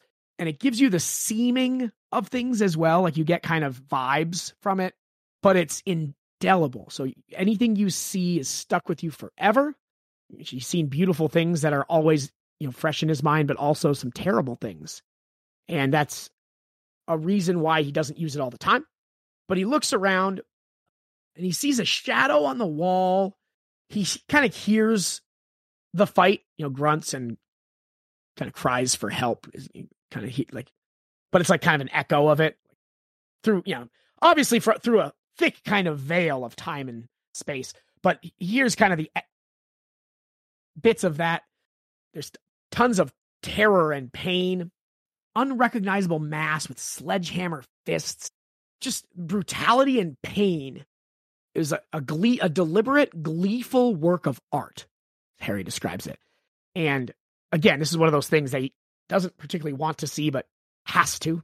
And he shuts off his sight. Rollins is like, you all right, man? Yeah, thanks. What'd you see in there? I'm not sure yet. Something bad. This wasn't just some thug, was it? Maybe not. It could have been a person, I think. Someone really sick. Or maybe not. I don't know. And then he's kind of struggling to talk, and his thoughts aren't fully under control. He looks around and realizes that part of that feeling, that energy, isn't from the memory. It's drifting through the air now. And, he says, Rollins, how many other cops are here? Just me now. He drops his hand to his gun. Again, like, the trust he gives Harry here is, he talks a big game like he's not going to. Sorry. Puts his hand on his gun. Harry replies, we've got trouble. Shifting his staff to his right hand. The lights went out. All of them. At once. Plunging the hotel into pure blackness. And the screaming started. It's a flashlight on. And Harry gives this kind of this description of the air where the flashlight was white and clean for about half a second, then dimmed down as though some sort of greasy soot had coated it until the light, though still bright, was so vague and veiled that it accomplished little more than to cast a faint glow to maybe an arm's length from Rollins. "What the hell?" he said, and shook the light a few times. He had his hand on his gun, the restraining strap off, but he hadn't drawn it yet. Good man. He knew as well as I did that the hotel was going to have far more panicked attendees than potential threats. "We'll try mine." So he turns on his amulet, and Hollins stared at me for a second and then said, "What the hell is going on?" And people start running. And as they go through, Rollins starts pushing people against the wall and saying, "Follow the wall. It's that way to the door. Stay close to the wall until you get out." And is this smoke? No. Believe me, I know burning buildings. He gave me an odd look, grabbed an older woman who was blindly passing, and sent her off to follow the wall. And Harry's trying to kind of figure out what's going on, and he found a vaguely familiar kind of spell working, though I couldn't remember precisely where I'd encountered it before. And he closes his eyes and figures out which way it's coming from. Rollins asks, "Where are you going?" "Our bad guys this way, or something is. Maybe you'd better stay here to help those people get outside safely." "Maybe you ought to shut your fool mouth," he replied, his tone of forced cheer. He looked scared, but he drew his gun and kept the barrel down close to his side. He held his mostly useless flashlight in his other hand. "I'll cover you." And they head down the hall. People are still screaming, and the air gets colder. "What's wrong?" Rollins asked.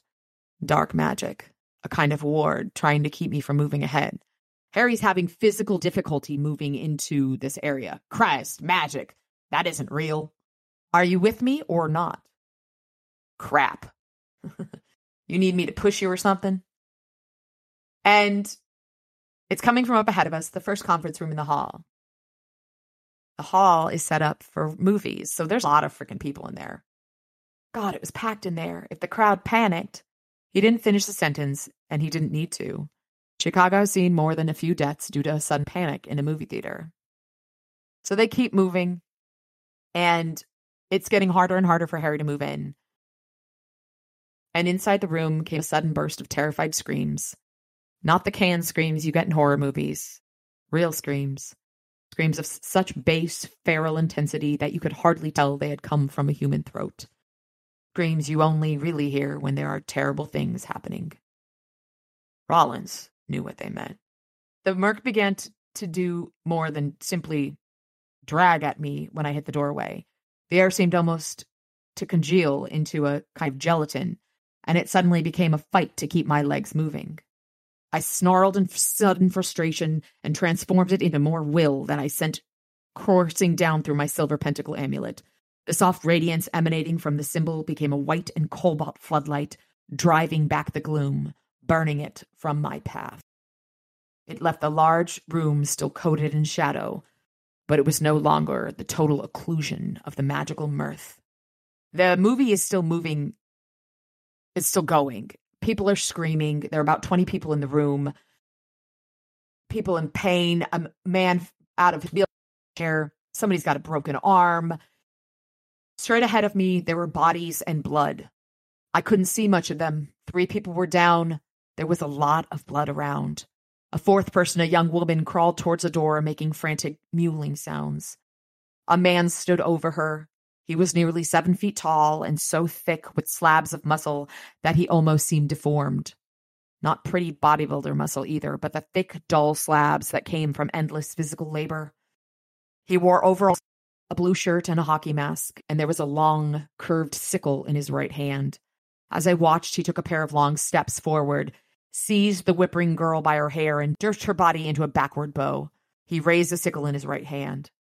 Rollins didn't bother to offer him a chance to surrender. He took a stance not 10 feet away, aimed, and put 3 shots into the masked maniac's head. The man jerked, twisting a bit, and released the girl's hair abruptly, tossing her aside. The maniac turned on Rollins, and even though the mask hid his features, the tilt of his head and the tension of his posture showed that he was furious. He went toward Rollins. The cop shot him 4 more times, flashes of bright white light burning the image the maniac in the room into my eyes. He brought the sickle down on Rollins. The cop managed to catch the force of it upon his long flashlight. Sparks flew from the steel case, but the light held. The maniac twisted the sickle so that the tip plowed a furrow across Rollins' forearm. The cop snarled. The flashlight spun to the ground. The maniac raised the sickle again. Harry Fazara's him. Unseen power lashed from my staff, pure kinetic energy that ripped through the air and hit the maniac like a wrecking ball. The blow drove him back down the aisle, through the air. He hit the projector on its stand. It shattered. It went through without slowing down. He kept going, the flight of his passage tearing through the large projection screen, and hit the back wall with a thunderous impact. There were a few more screams, the quick, light sound of frightened feet, and people are fleeing the room. A second later, the room returned to normal. The lights back, the broken projector still spinning one reel at a reduced speed. The loose tongue film slapping the broken casing. Rollins goes down and says he's not here. Did you see him go that way? Harry just shaked his head. There's a dent in the wall, covered in, I don't know, some kind of goon. Or some kind of slime. Ectoplasm. He's gone. And then some woman yells, help me. We've got a couple people who are injured. There's a girl laying on her side, sobbing hysterically. Harry helps the guy back into his wheelchair. And there's a boy whose guts are coming out. So Rollins takes care of him. Harry goes to the other girl. And he realizes her collarbone hurts. And he says, I know it hurts like hell, but you're going to be all right. It hurts, hurts, she panted. You'll be all right. Don't leave me. Don't leave. It's all right. I'm here. What the hell is this? Rollins said, panting. He looked around him at the corpse, at the movie screen, at the dent in the wall beyond.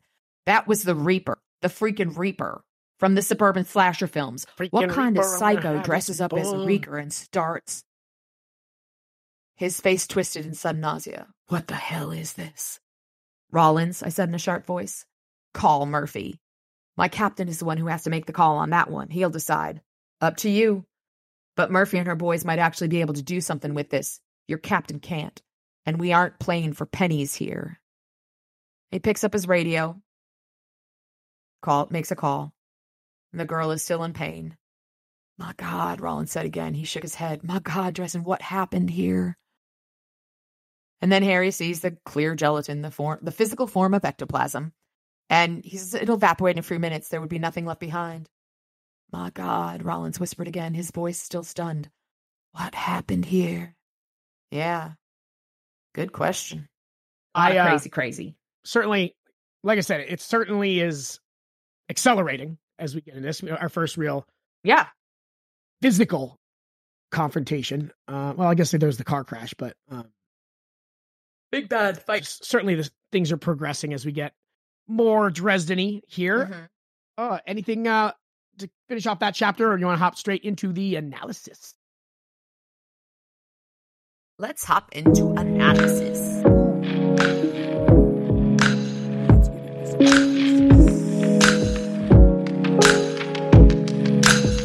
So what do you have? Anything and thoughts on the ritual being interrupted and that stuff with Molly, the phone conversation with Molly? I think the ritual being interrupted is sort of like, it's a blessing in disguise, because later he realizes that if he had tried the ritual, he wouldn't have been able to do it. It would have blown up in his face. He said, like, if he was too out of it to remember to unplug the phone, he wasn't as focused on doing everything right as he thought. But also he talks about later where, whatever he's doing, he would have fucked us up big time.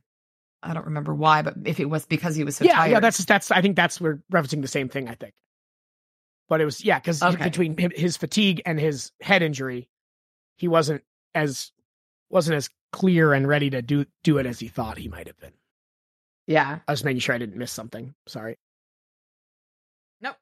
We had the same thing. Yeah, she masterfully manipulates him. Even as he's agreeing to go, he recognizes he's being manipulated, but still goes along with it. 4 hours of preparation go away, but not a whole lot. Certainly, we talked a little bit about these two chapters, and we're going to talk more in the next section about this chapter 8, I think, for sure. But anything in the short term on that? Kind of thing about Molly. There's something more with her.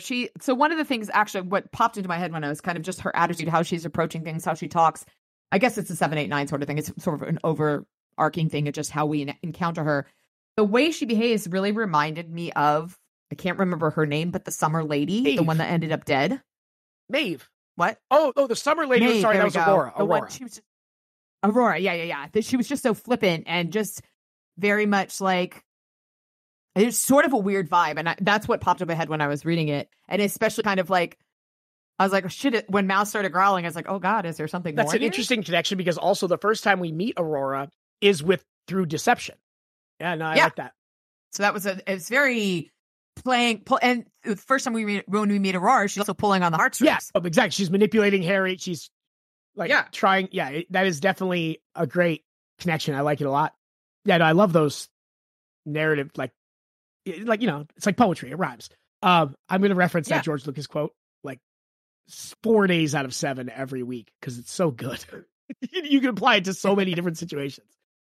Most of my thoughts on that chapter are yikes related, but I liked your thought on Cabrini Green and kind of Harry seeing himself in that neighborhood. That was just a great connection as well that I just wanted to pat you on the back again. The connection to Charity is obviously, I mean, she looks like her is the connection, but like he hates Charity and he continues to really like hammer that comparison.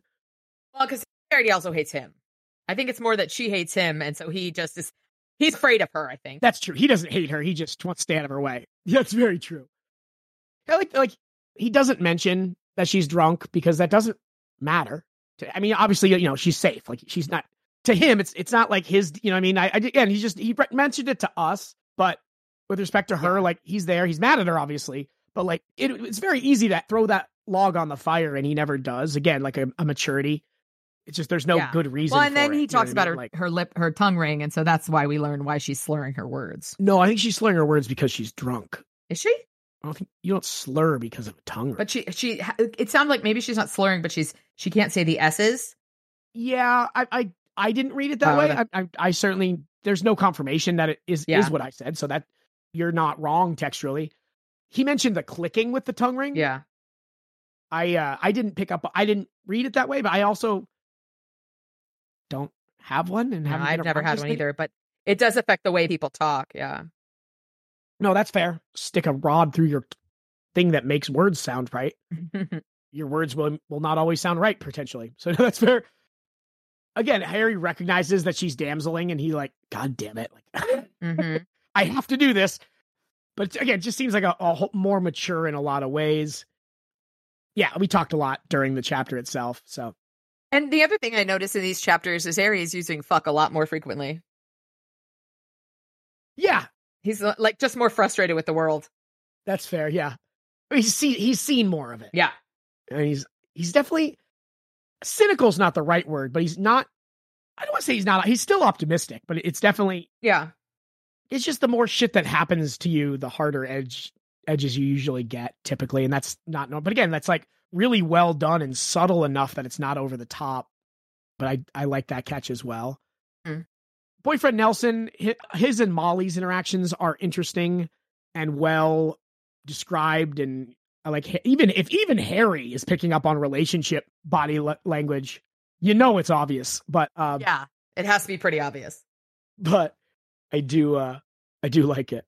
It's like a meme that like, this woman married me and sleeps in my bed and has sex with me regularly. She married me 10 years ago. I can't tell. Does she really like me or is she just Canadian? Is she just being nice? Like, but when Harry picks up all of this info, like it is on the loudspeaker blaringly, and it only takes Nelson a couple seconds to figure it out himself. But yeah, again, we talked a lot about Harry's navigation of that conversation, which we liked. Anything else there? I think we'd skip right ahead to their carpenter house.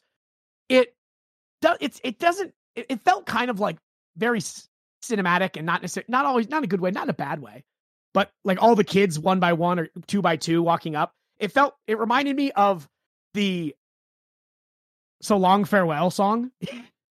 Oh yeah. But, I mean, very obviously totally different in every single way, but just like the like, hey, here's the 2 kids. Hey, here's the 2 kids. Hey, you know what I mean? Again, not in a bad way, like in a way that's not realistic, but not a problem if I'm reading and watching a story, watching a movie. Does that make sense? Like one of those suspension of disbelief things that you just go with because like, yeah, we're going to meet all the kids and stuff. I don't know. How'd you take that? I kind of felt like it was a little bit of the parade, but it also gave us kind of a good frame of reference for Molly and that family. Harry's referenced it before, I think, but like how much love and how busy that home is, right? Yeah. And we get a piece of that, we get in there at bedtime and it's going crazy. Yeah, no, I mentioned it because it is kind of tropey, like you had the parade, but I still loved it. And I like how all the kids had very distinct personalities and we got one or two lines, like you got a little bit about each kid that didn't feel forced or like fake.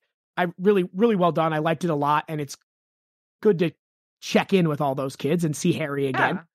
And remembering Bill. That's spectacular. I liked your reading of it as well. I love when you read it. And we get some of our most positive feedback is your reading of some of this stuff. Awesome. Thanks. But the way James Marsters reads that line that I'm Amanda is like, I don't know if you listened to it this week, but yeah, like it's so good and like just a very different reading of the line, but not better or like as far as like narratively, but is really funny. But I also I love the moment.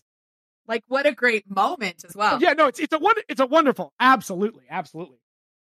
It's just, it's fantastic. It was slightly tropey, but it was also a reminder of this family. Oh, it's awesome. And you actually might be on the wrong end of the generations for this. You know what TV Tropes website is, right? No. Oh my God, I knew it. I would imagine anyone who went to college around my year after, this is a way that if you ever have 16 hours in a row to kill and you want to open up 49 Chrome tabs, tell me about this. Go to tvtropes.com. Yeah, it is just like, it goes through and like tells you about different tropes that you'll see. And again, we use that word and I've used it and I've even said like, I don't want it. Narrative beat, I think is kind of or storytelling beat is kind of the way I've used that term to try to not be pejorative, but it comes out as a pejorative, but it really, that website isn't all of them. But it just like goes so in depth into all the ways that this is, either references something similar to other shows or like, this is how shows often do this. And I spent some time on the Dresden Files version of that, or section of that today or yesterday, whatever. But but it felt homey, and I think it did a good job. Books aren't supposed to describe people taking poops, although Nelson got close. But like it's not real life; it's telling a story, and we have to believe what's happening. And so that's why, like, I didn't mind it, even though I can't imagine it happening in real life per se. But I would watch the hell out of it in a movie, and I loved how they did it. It gave everyone a little bit of space. And this is a family that clearly is important to Harry, even if he doesn't interact with them a ton, And so I love that we get to see them a little bit older than we saw them last time. And yeah, again, her remembering that he's Bill is probably because she remembers he's Harry, right? That's actually 100%. Why she remembers it, which I love. But yeah, no, that's a great line and that whole thing. And then, all the way through to Daniel, the new boss kid, has the boss kid who yells a lot more, but I'm very sympathetic to him, right? Like, and not that he's not wrong or a jerk here, but like he was thrust into a role he wasn't ready for. When there's that many kids, they say when you go from 2 kids to 3, you move from man to man to zone, but like you can't zone 8 kids or whatever it is. Like you just like. But the thing it told me is that Molly took on a lot. Oh yeah, for sure. Which also, leads potentially to some of this stress and of her coming home, right? Like, yeah, it is a lot to like, having your kid babysit and stuff is great. Again, I haven't been a parent, and I have no idea how the fuck you guys make those little things into human beings. So like, I would never question or how you do that. But it is, certainly she was involved a lot and it added a lot of stress because we see what that same stress is doing to Daniel, right? Yeah. Also, she was in the typical gender role and he is not. And when he's like, where have you been? He's acting like her father too. Which I think in this family is probably not abnormal. I don't, again. The typical gender roles? Oh, totally. Yeah. It's not nefarious. It's not mean-spirited. I don't necessarily think it's even right or wrong. If women are allowed to fucking stay at home, that would be awesome. I'm really excited to find my woman who can keep me in the life that I've become accustomed to. But like, you know what I mean? Like traditional gender roles aren't in and of themselves wrong and bad. But I agree with what you're saying that like Daniel kind of takes his patriarchal tone with his older sister that for sure. And again, this isn't Jim. This is Jim writing a flawed character, a kid trying to navigate his way through this. But he's also writing a typical Catholic family. Oh, sure. But yeah, no, I don't think it's, some of the Harry stuff earlier on, and we had this conversation with some of the listeners that like going back and forth between like, what's Jim and what's Harry intentional, and like trying to navigate that mess. I think this one is all Daniel. Like I think Jim recognizes this kid's being a dick, but I'm going to make him a dick here because it shapes. It suits the character. And in this scenario, this character's under these pressures and he reacts this way as a 14, 15-year-old kid. I agree with what you're saying, and he's a douchebag, but I like it, if that makes sense. Because it works. Yeah, exactly. No, I liked that. I loved Kimono seeing Harry going up and getting a regular robe on. They were definitely having night send-off sexy time, right? I'm guessing, yeah. They were in the shower together. That's the reading? That's definitely the reading I got. So she's extra mad now. She just had a stress release and now fucking Harry's over here. So we're back to square one on that front. But I don't even like Michael completely removing himself. Does sort of make sense as someone who has been a teenage girl. A teenage girl's relationship with her mother is almost always wrought with tension and strife. And it has nothing to do with anything other than she's a teenage girl and this is her mother. And it's one of those things that if dad got involved, it would obviously contribute more problems. You know what I mean? Like, yeah. I mean, in this particular, like this exact tete-a-tete where I guess, I don't know. I just, the line where he says, ladies, I try not to involve myself in these discussions. Like, it did seem a little. The first time I listened to it, I was like, "Get yourself involved with your daughter's life." But then I did think back to like, for me, it wasn't as bad as a teenager because I wasn't a rebel. I didn't, go out of my way to cause trouble. I didn't have a conflict personality, but I witnessed it in our household. And it would always get you got your halo caught on a lot of doorways. No, because I had much more conflict with my siblings than with my mother. But I would totally, get into arguments with our mom. But like our sister definitely had higher conflict levels. And it always escalated when our dad got involved. That's very true. And I think that was sort of it was never a good thing when that was sort of the perspective I saw here. Because he did talk about how, he thought the punishment of her doing community service was enough of an embarrassment, and she was repentant. And her mom was like, no, I know how she needs to be living her life. And that's what I'm saying. Like, that's absolutely like, that is a conversation he should be involved in with his wife. Like, right. Like I feel like he dropped the ball here. But I don't think it's as bad as it could be. Yeah. You're right that like, you definitely it'll escalate. If he, jumps in on either side, it would escalate for sure. Yeah, 100%. But just the way he just seems so like bitches be chatting, like it just seems like he's so flippant about it, where he's like, find a way to resolve your troubles before I get back. Like, solve this shit before I get back. It just seems like, I know he cares, but it just seems so uncaring and so uninvolved. And the fact that he even said like he thought community service was enough, Charity didn't, and like.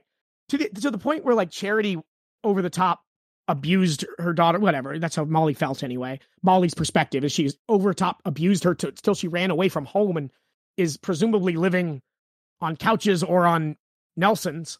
Like, that means he wasn't involved enough in that conversation and that discussion either, right? Like, that's kind of why this whole chapter rubs me the wrong way, because I don't mind when Charity says like, but Michael surely aren't going to leave, how he still is leaving even in the middle of this. I actually don't mind that, because that's his calling and his purpose, I guess, and like what he has to do. And it's a higher responsibility than anything on this earth. It's kind of like, in his perspective, right? I get that. So I actually don't ding him for leaving here. I like that he encourages Harry to talk to Molly. Actually, I like that a lot too. That makes sense because he recognizes, somebody who positive influence. Yeah, and like not even again, like I had a conversation with a kid who a little bit older in our club. He hasn't played for me for a couple years, but like I coached him a few years back, and like he's thinking about moving to a different club. And yeah, I just had a chat with him, and I wasn't trying not to have him go. I literally like told him like, if you decide you're gonna go, I'll drive you to the first practice. Like that's fine. But like, I think you aren't. Make a list, go through this, and I just kind of gave him some perspective on like, I think he's in the right place to be the best man he can be, and he might be a better water polo player if he goes somewhere else. But I don't think so. I don't. But I understand that argument at least. But there really isn't an argument that this is the best place for him as a human. And I want him to write down pros and cons and weigh it. And make the decision for yourself. Like I actually talked to his parents, and they're hoping he stays with us, but they're obviously like. It's not them. It's their kid, and they're going to support him. And I support that 100% too. If kid's not doing something actively damaging, like this might be a little bit, but who knows? The grass is always greener. Similarly, like, Molly hasn't seen Harry in a couple years, but he doesn't need to like tell her what to do, but just give some perspective and chat a little bit. And maybe it sounds logical to have a chat with your mom, right? Like that's, again, kind of all I wanted. On it, where that's the approach he's looking for. And it does make sense. Because Harry doesn't have kids, and that's good. That's good delegating. That's good dadding. It's just the rest of it is over. And it is funny though that Harry is tasked with this, who never really had much of a relationship with parents, and definitely didn't have a relationship with his parents as a teenager. I think that actually is like in the pro corner to this, right? Because he doesn't have. No, I think it definitely is, but it's interesting. Oh yeah, no, for sure. But he doesn't have any of that. Again, like my relationship with my parents as a teenager was fine, I guess. I don't really think of. I don't remember a lot of things, but like I don't think of it as any real negative stuff, right? But it's my lived experience, is not anyone else's. But Harry also, he doesn't have any baggage from that parent wise, right? He's got parent baggage, but not teenage angst baggage with parents. So it's definitely, I mean, I guess he's got all the Justin stuff, but that's a different kind of baggage that I think, again, I think he can give good perspective. And again, just that's what all you want to do in these scenarios. You don't want to push a kid. You just give them some perspective and have them ask you questions and try to be honest and support them. And that's like, if kids making decisions and being mature and making big calls is like, that's a great thing. Even if they make the wrong call and fall on their face, you want to be there to help them up. But that's still like, that's a part of the process. That's a part of growth. So I hope Molly talks to her mom. I hope Ortiz doesn't go to a different club, but like at the end of the day, they got to live their life and learn to grow and make mistakes. So, and that's the thing where it's making mistakes is a large part of growing up. And that's what Charity doesn't seem to understand. And that's why I'm disappointed that because Michael. She wants to protect her daughter. And I mean, that's just that. But Michael could have helped. He sounds like he was absentee. Agree. That's very true. He was absentee post-possession arrest. And in that description, in his description, it sounds like he was pretty absentee. And that, again, this is a character that I love. And emotionally absentee. Yeah. Not necessarily physically, but it sounds like he was. Yeah, and he also does travel, and he does have Sword will carry, right? I mean, he does have those issues as well. He does have to travel, but like I said, this is I don't love Michael here. No, but I don't think he's a bad guy. He's still no, but it is one also of my a favorite par humans. for his character. This isn't outside of the realm of Michael. No, it's not poor characterization. It's just a character being a guy I don't particularly. Yeah, and that's okay. 100% love in this exact scenario. And it's fine. It's not a problem at all. It's as far as like the writing or the narrative, the storytelling. And I'm disappointed. You're not mad at him. You're just disappointed in him. Which I was having a Reddit conversation with somebody where they were like, I made a brain dead, like a bozo brain fart error, wrote the wrong title down, and someone corrected me. It's like, I'm swimming against the currents of time, something like that. That's why I made a mistake. And they, someone's like said they're going to report me to the wardens or something. And someone else like, no, report him to Michael. And I was like, no, don't you dare. And I said that exact thing. Like, can you imagine Michael saying, I'm not mad, I'm just disappointed? Like, it was like absolutely heart wrenching. 100%. So it's funny that you said I'm that to him, but I am absolutely. So turnabout's for fair play, Michael. Yeah, so that's that. I love the bit with Molly's shoes. Again, it's just like shows like an immaturity. Yes, it shows her youth. Exactly. My mom will kill me if I get mud into the house. Girlfriend, you have like 4 tattoos. You're pierced. Your hair is pink and blue. You think that's going to be her big concern? And you've presumably been living in sin with this Nelson character. Right, I don't know where she's actually been living, but no, doesn't sound like she has a whole lot going on. She dropped out of school. She said she doesn't have any money. She's working on this con. Presumably, it's a labor of love for all these people. Mm-hmm. They're probably not making much money. Yeah, hopefully she gets her beak wet at some point. But yeah, that was all. I just wanted to mention that about Michael. Yeah, definitely. Again, that you're welcome. The worst, not worst, just the least exciting end of a chapter ever. Yeah. Back to Harry's helping. Yeah, no, I don't have a problem with it. It's just things I notice as I'm going through them. Yeah, no, definitely. I love everything about that Rollins conversation. Yeah. But especially when, Harry does his thing and clearly he's emotionally distraught, but all Rollins sees, again, I love thinking about these moments in this series from other people's perspective. And this one, Harry's using the sight and like physically being like physically reacting to poking his head in the door of a restroom. Yeah. Rollins sees something happening to Harry and asks him, like, are you all right? And, he says, like, consultant guy thinks he's a wizard. And then, says he can't, gives him shit. Again, we talk about how great that back and forth is. I loved it. But he gives Harry shit the whole time, doesn't acknowledge magic, doesn't acknowledge his power or anything like that.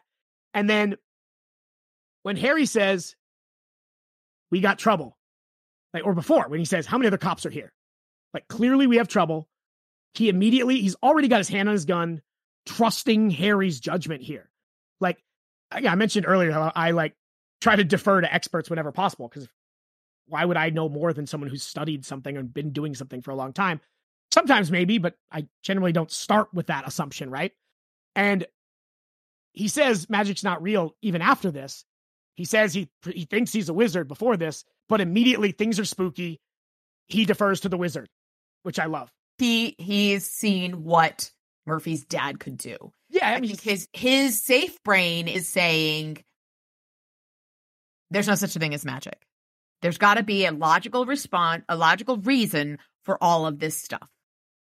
And I think it's a completely reasonable thing for him to do. When things are normal and mundane, and then when things get spooky, yeah, that little piece of the mind that he's blocked off comes out and says, "Oh no, there's spooky shit out there." Oh yeah, this guy knows what's going on. He saw it with whatever it was, some sort of demon type creature that Murphy's dad killed, and then the sunlight destroyed it. Yep. So he's seen it, but I just love that he immediately, the pretense of him being tough guy, badass cop in charge, no, magic's not real, goes away. What's going on? How come, what do we got to do here? And, it's just, even again, like I said, later, as they're going through and Harry has a magic light on and his flashlight's not working because of the Merc, like, he says, like, magic, that ain't real. And then, like, Harry's like, we're in the middle of a fucking magic fight, bro. But he's still, even while saying that, is giving Harry credit. And I like Rollins, but I like that kind of juxtaposition of those two, like, competing parts of his brain. Like, magic's not real. Holy shit, there's magic around. Magic's not real, but I see magic. Magic's not real. Like, kind of fighting in his head there, which is just great. All right, last chapter. Anything? Yes. Okay. So he's familiar with this magic. Have we seen this magic before? The Merc. He says that this black magic, that not necessarily the Merc, but just this type of magic, the darkness, this person's magic. Sorry, go ahead. The thing that popped into my head, and when Harry was in Fae, in the land of the Fae, and he was going to the house. Fairy is the land of the Fae, or the Fairy. Then where he was going to the house where the two old crones were, the Winter Queens, the Summer Queen and the Winter Queen, I think. No, there were queens. It was the mothers. Mothers. There we go. Sorry, and there was something that attacked, and it was this big, bulking creature with dark energy. Am I making this up in my head? Could have sworn there was some sort of. in that realm, there was that sort of thing. There was the unicorn that they saw.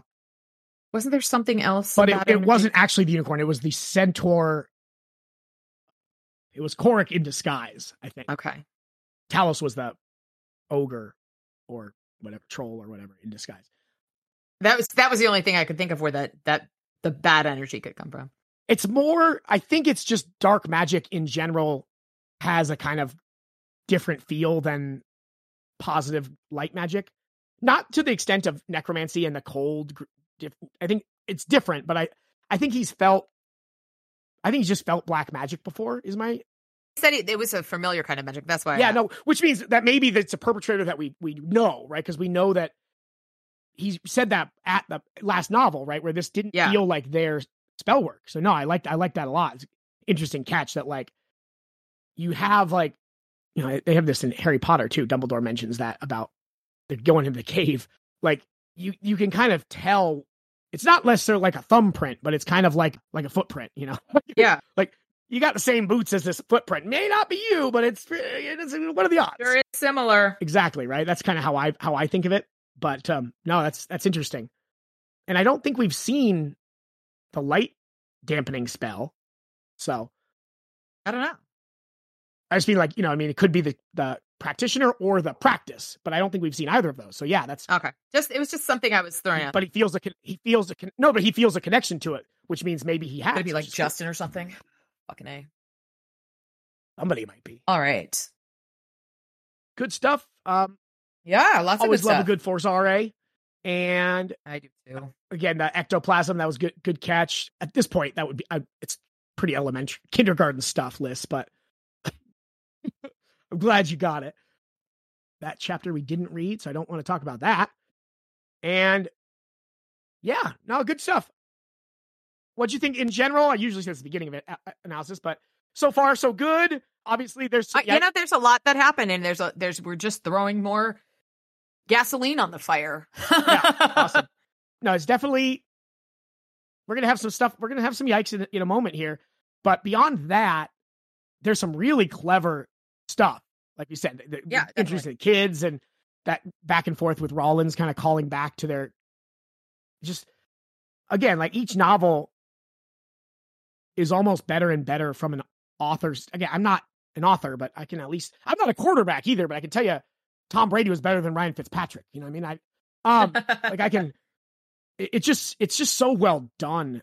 And, you know, certainly I know we have some writers in our audience here, but like Eliza, for instance, but it just seems like it's so well done. It's so clever. A lot of the things he does that it's just really, and it's impressive. Each novel gets more and more kind of mature isn't the right word, but it is like more developed. Yeah. Like just a really well crafted novel. So narrative so far.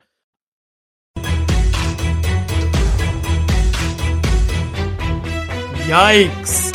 So, did you have anything on the yikes front this week? She's 17. She is. I literally said that out loud. Well, going through it every single time. But yeah, definitely 17. Well, honestly, I mean, obviously that makes it significantly worse, but like, even if she was 20, the way he like so thoroughly and consistently hits on her sexuality. Yeah. It's disarming and overwhelming, even if she wasn't. Yeah, no, 100%. So young, it right? makes it even more uncomfortable. So much cringe. Yeah, for sure. You know, you want to go through some of the specifics, or you want to do any that jumped out specifically, or just? She talks about her boobs too much, talking about the piercings in the tips of her breasts, which was a little uncomfortable. You get used to that turn of phrase for sure. Oh, dear goodness. But he also, like, there's a couple points where he says something about, like, what did he say? He refers multiple times about how young she is. And it's trying to find spot where he's,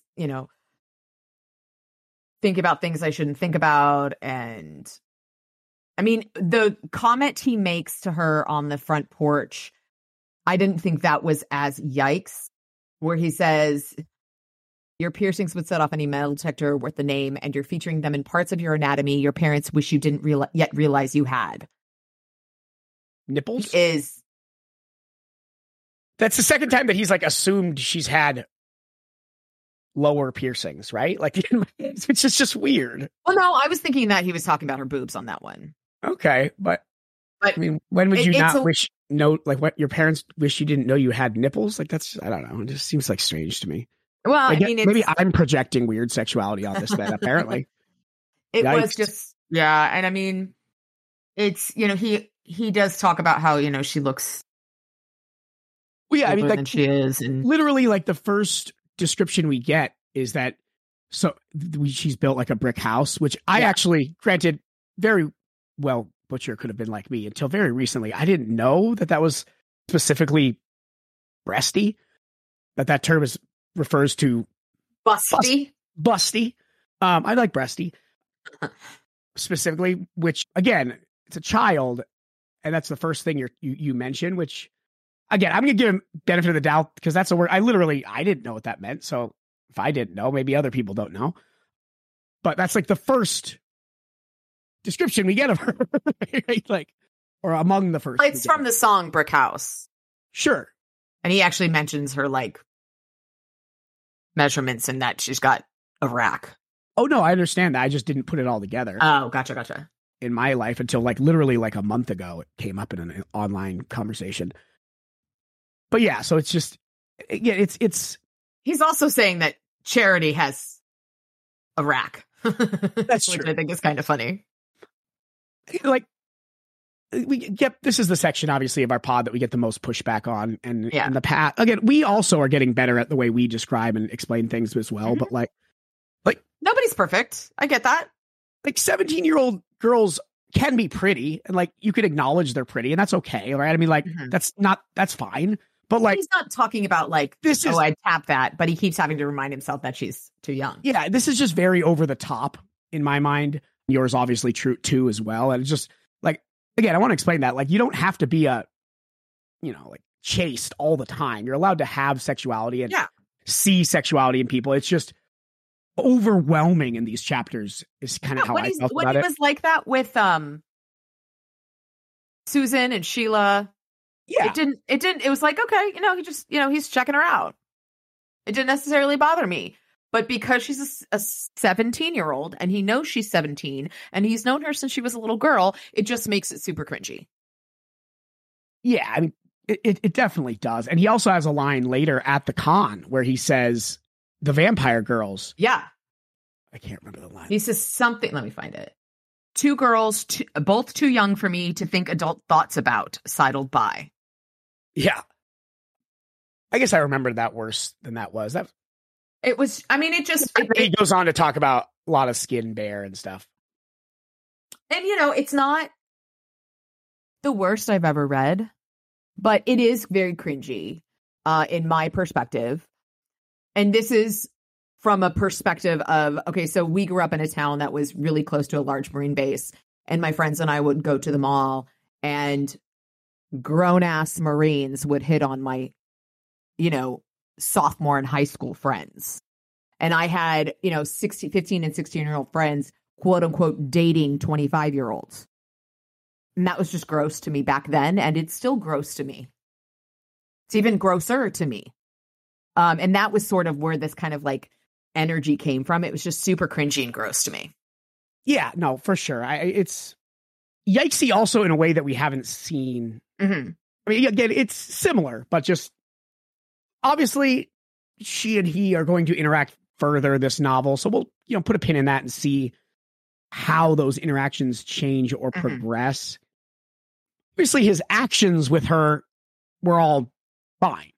Again, you talked about the conversation they had on the front porch, and then obviously he kind of threatens her a little bit, but not really. I felt we kind of touched on that a minute ago. He does it politely, as he tells Michael. Yeah. And I love that. So yeah, we'll have to see how that progresses.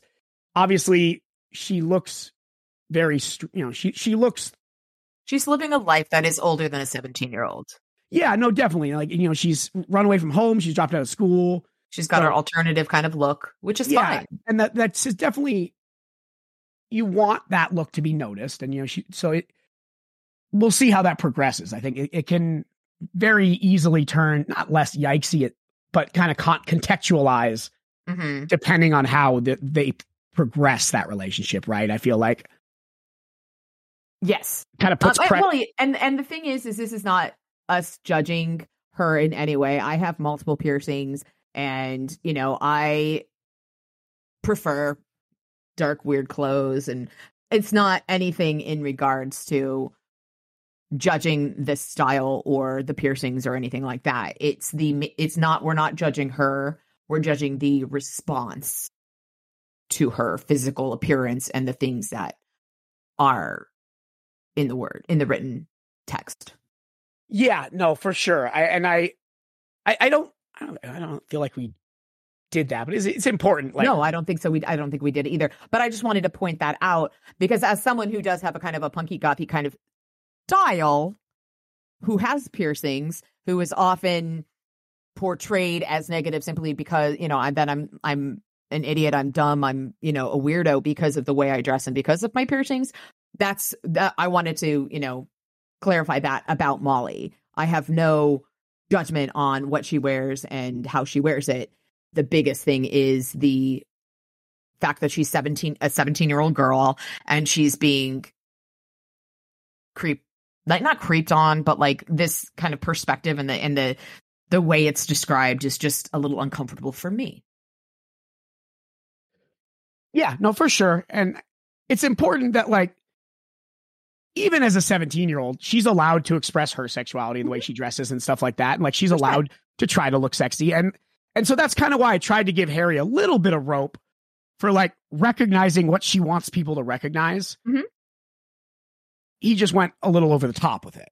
It's like, again, that's one of the pushbacks we've gotten of like, oh, like, he's just a grown man. And he's supposed to look sexy and like, like he's dealing with pretty women inside. Like, yeah, sure, you are. That's okay. Like, you can express yourself however you want. And obviously, you don't want to over sexualize someone because of what they're wearing. But like, it's important, if she is she has her look for a certain reason. And part of that is she thinks it's appealing, probably. Right. I mean, and clearly she probably thinks she likes the way it looks. Exactly. So like, I don't fault Harry for acknowledging and recognizing that it's a pretty girl. It's the fact that he just completely recognizes she's too young and then continues to just hammer it over and over and over. Like, if it was one line, it would be like a little creep show, but like not the end of the world. Yeah. It's just like, I feel like it's just so over the top in this section. And that's why, I mean, I remember some of the yikesy stuff moving forward, which is again, part of our angle and why I wanted your perspective on these novels, but I don't recall the very specifics that we'll get into the weeds as we go forward. That's why I have some ideas of how I think the rest of the novel goes, but I don't really recall. So I really am interested in seeing how that relationship and his interactions with her progress. I appreciate that. And I kind of, maybe I just feel a little bit protective of Molly from my own life experiences, because the other thing, I was a swimmer and a water polo player. I would spend hours and hours on pool decks in a swimsuit. And while I wasn't anything to look at, there were some girls that I, played polo with who were much more developed than me. And the creepy things you would hear grown ass men saying was really just uncomfortable. And this very much is that. It's grown ass men saying uncomfortable things about young girls. And so, I mean, this particular instance, yes, I feel very protective of Molly because of my own life experiences and how life was for me when I was a 15, 16, and 17-year-old girl. And because you're young and dumb at that age. And that is a lot of what it is that I feel very protective of her. Even though she's she's just a fictional character, it's that whole concept of the 17-year-old girl who's trying to act older than her age, which, I mean, every 17-year-old girl has probably done that. And it just brings out my protective instinct where it's just, Harry, stop being a creeper. No, for sure. I mean, and I've said that in real life when I have friends, male and female, who say inappropriate things about people that are too young, I will say something. It's like, they're a child. Stop, they're a child. And that's just my perspective on it. Yeah, and I coach a sport where children are in Speedos and, tight one-piece swimsuits and stuff, and like you definitely are taken aback sometimes by the commentary. And it's no bueno. Again, like, let kids be kids. Certainly, again, in her case, she's on the brink of adulthood, and where, that doesn't excuse the level of creep show that just is just over the top here in my mind. And it is just, it's uncomfortable. He's not being like a super perv, whatever, but it is still uncomfortable. And that is the key that I noticed every single time I went through it. It was just uncomfortable. And we had talked about this the other day, where like we go through it a lot because of this pod, and it's great. And I love the experience I get digging real deep into it, but it just pops more and more every time you go through it. It's really, really clearly evident in there. Beyond that, anything else? Generally good stuff with Murphy I liked. Yeah. And it's one of the things that he's getting so good about with Murphy is describing her as strong, emphasizing her strength, that she might be a wee little thing, but she's strong. And for that, I really, really like that. Yeah, he doesn't describe her as an aunt anymore. No. She's just a beautiful, strong woman. Yeah. And she fucking is. She's a badass. I want to be like her when I grow up. One of these days. One of these days, I'll eventually, eat your Wheaties. Yeah. If I grow new knees, I'll be able to do cool shit. Oh, goodness. Beyond that, anything else in that section, or you want to move on to some quotes? That was the yikesy shit for me. Yeah, for sure. And I know a lot of my perspective on the yikes has to do with my own experience, but that's sort of what that's real and valid. And that's sort of what this pod is about, is sort of how we perceive it through our own lens. Mm-hmm. And remember though, our introduction to Molly, I think it was the introduction. Maybe it wasn't.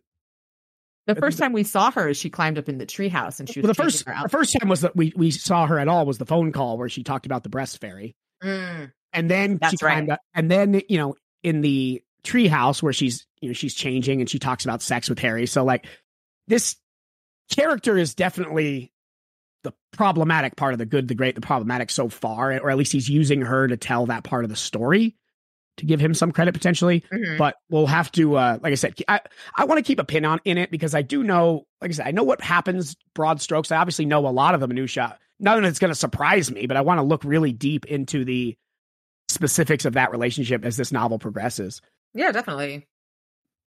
But yeah, what'd you have for quotes of the week? Too many. Shocking, I know. The first is, silence and focus ruled. I was ready. And then the fucking phone rang about a foot from my ear. This is a good one. I got up to dress and told Mouse I'm a sucker for a pretty face. When I came out of the bedroom in clean clothes, Mouse was sitting hopefully by the door. He batted a paw at his leash, which hung over the doorknob. I snorted and said, "You ain't pretty for a face." But I clipped a leash to his collar and called for a cab. And this is more, I read this, but this is more of a happy quote.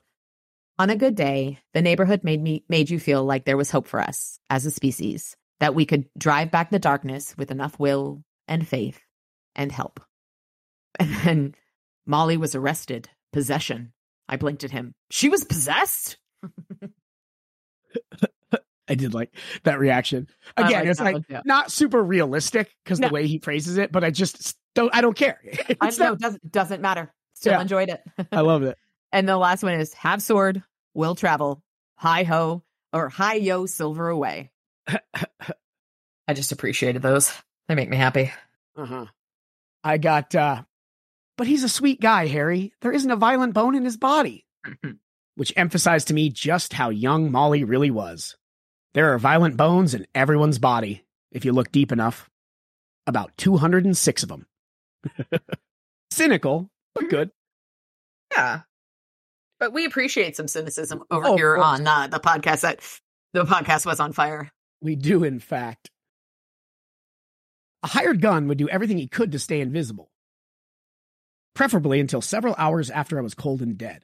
Of course, he could be trying reverse psychology, I supposed. But that kind of circular reasoning could trigger a paranoia-gasm and drive me loopy fast. And then the last one, when he's arguing with Molly about whether he can not make fun of stuff. And he says, I started to get annoyed, but was struck by the disturbing thought that if I did, I would be coming down on the same side of the situation as Charity, which might be one of the signs of the apocalypse. I love that. Oh, goodness gracious. Good stuff. Ah, man. So a good chunk here. Like I said, not too long, a little bit yikesy there. We'll see how that goes. And, good little action set piece there as they finished up the section. And as we finish up our section, you got to get us a crackpot theory of the week.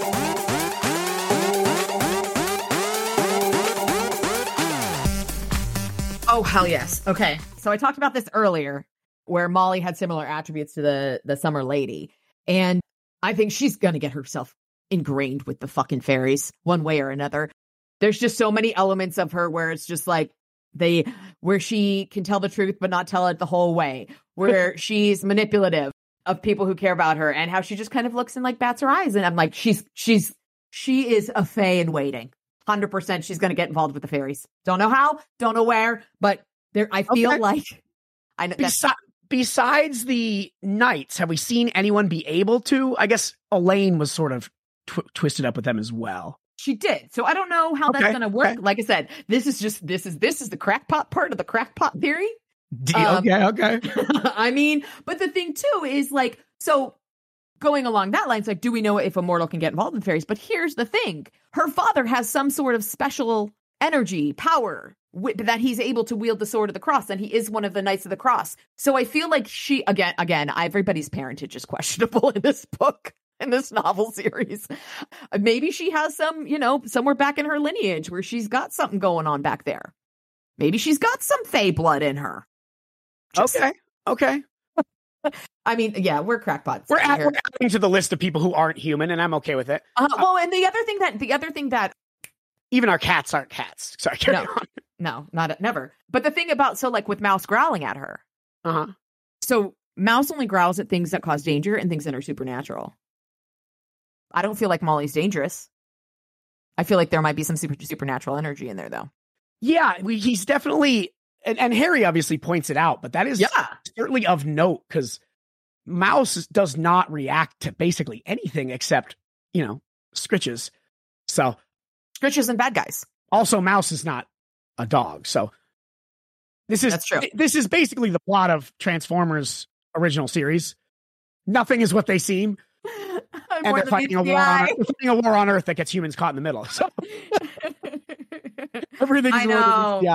I dig it. This is what happens when you give me free reign on just conspiracy theory and crackpot theories.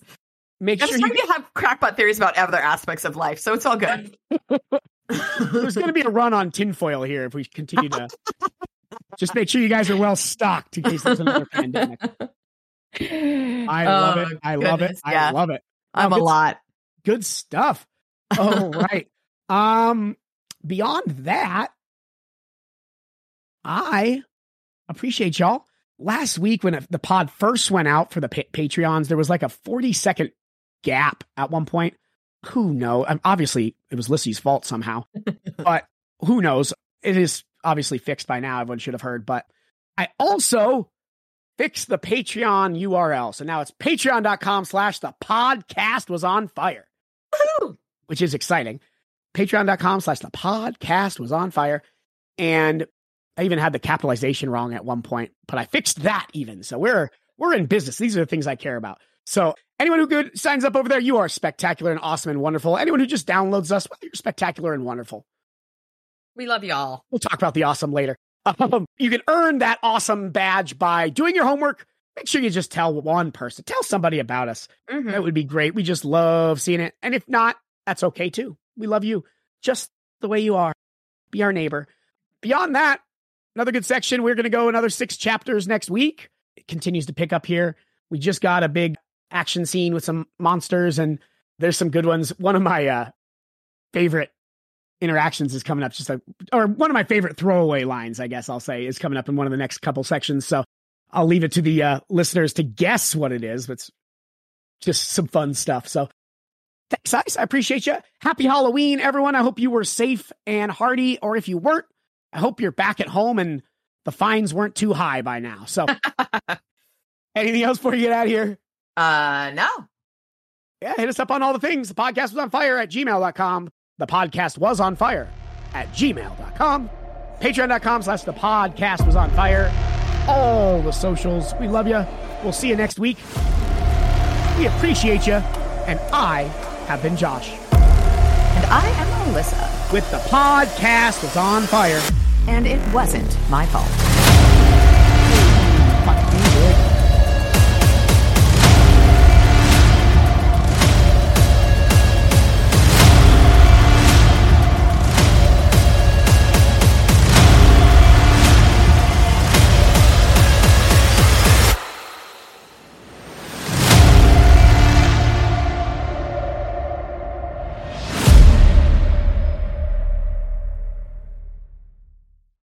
Also, I won 2 of my fantasy football leagues this week.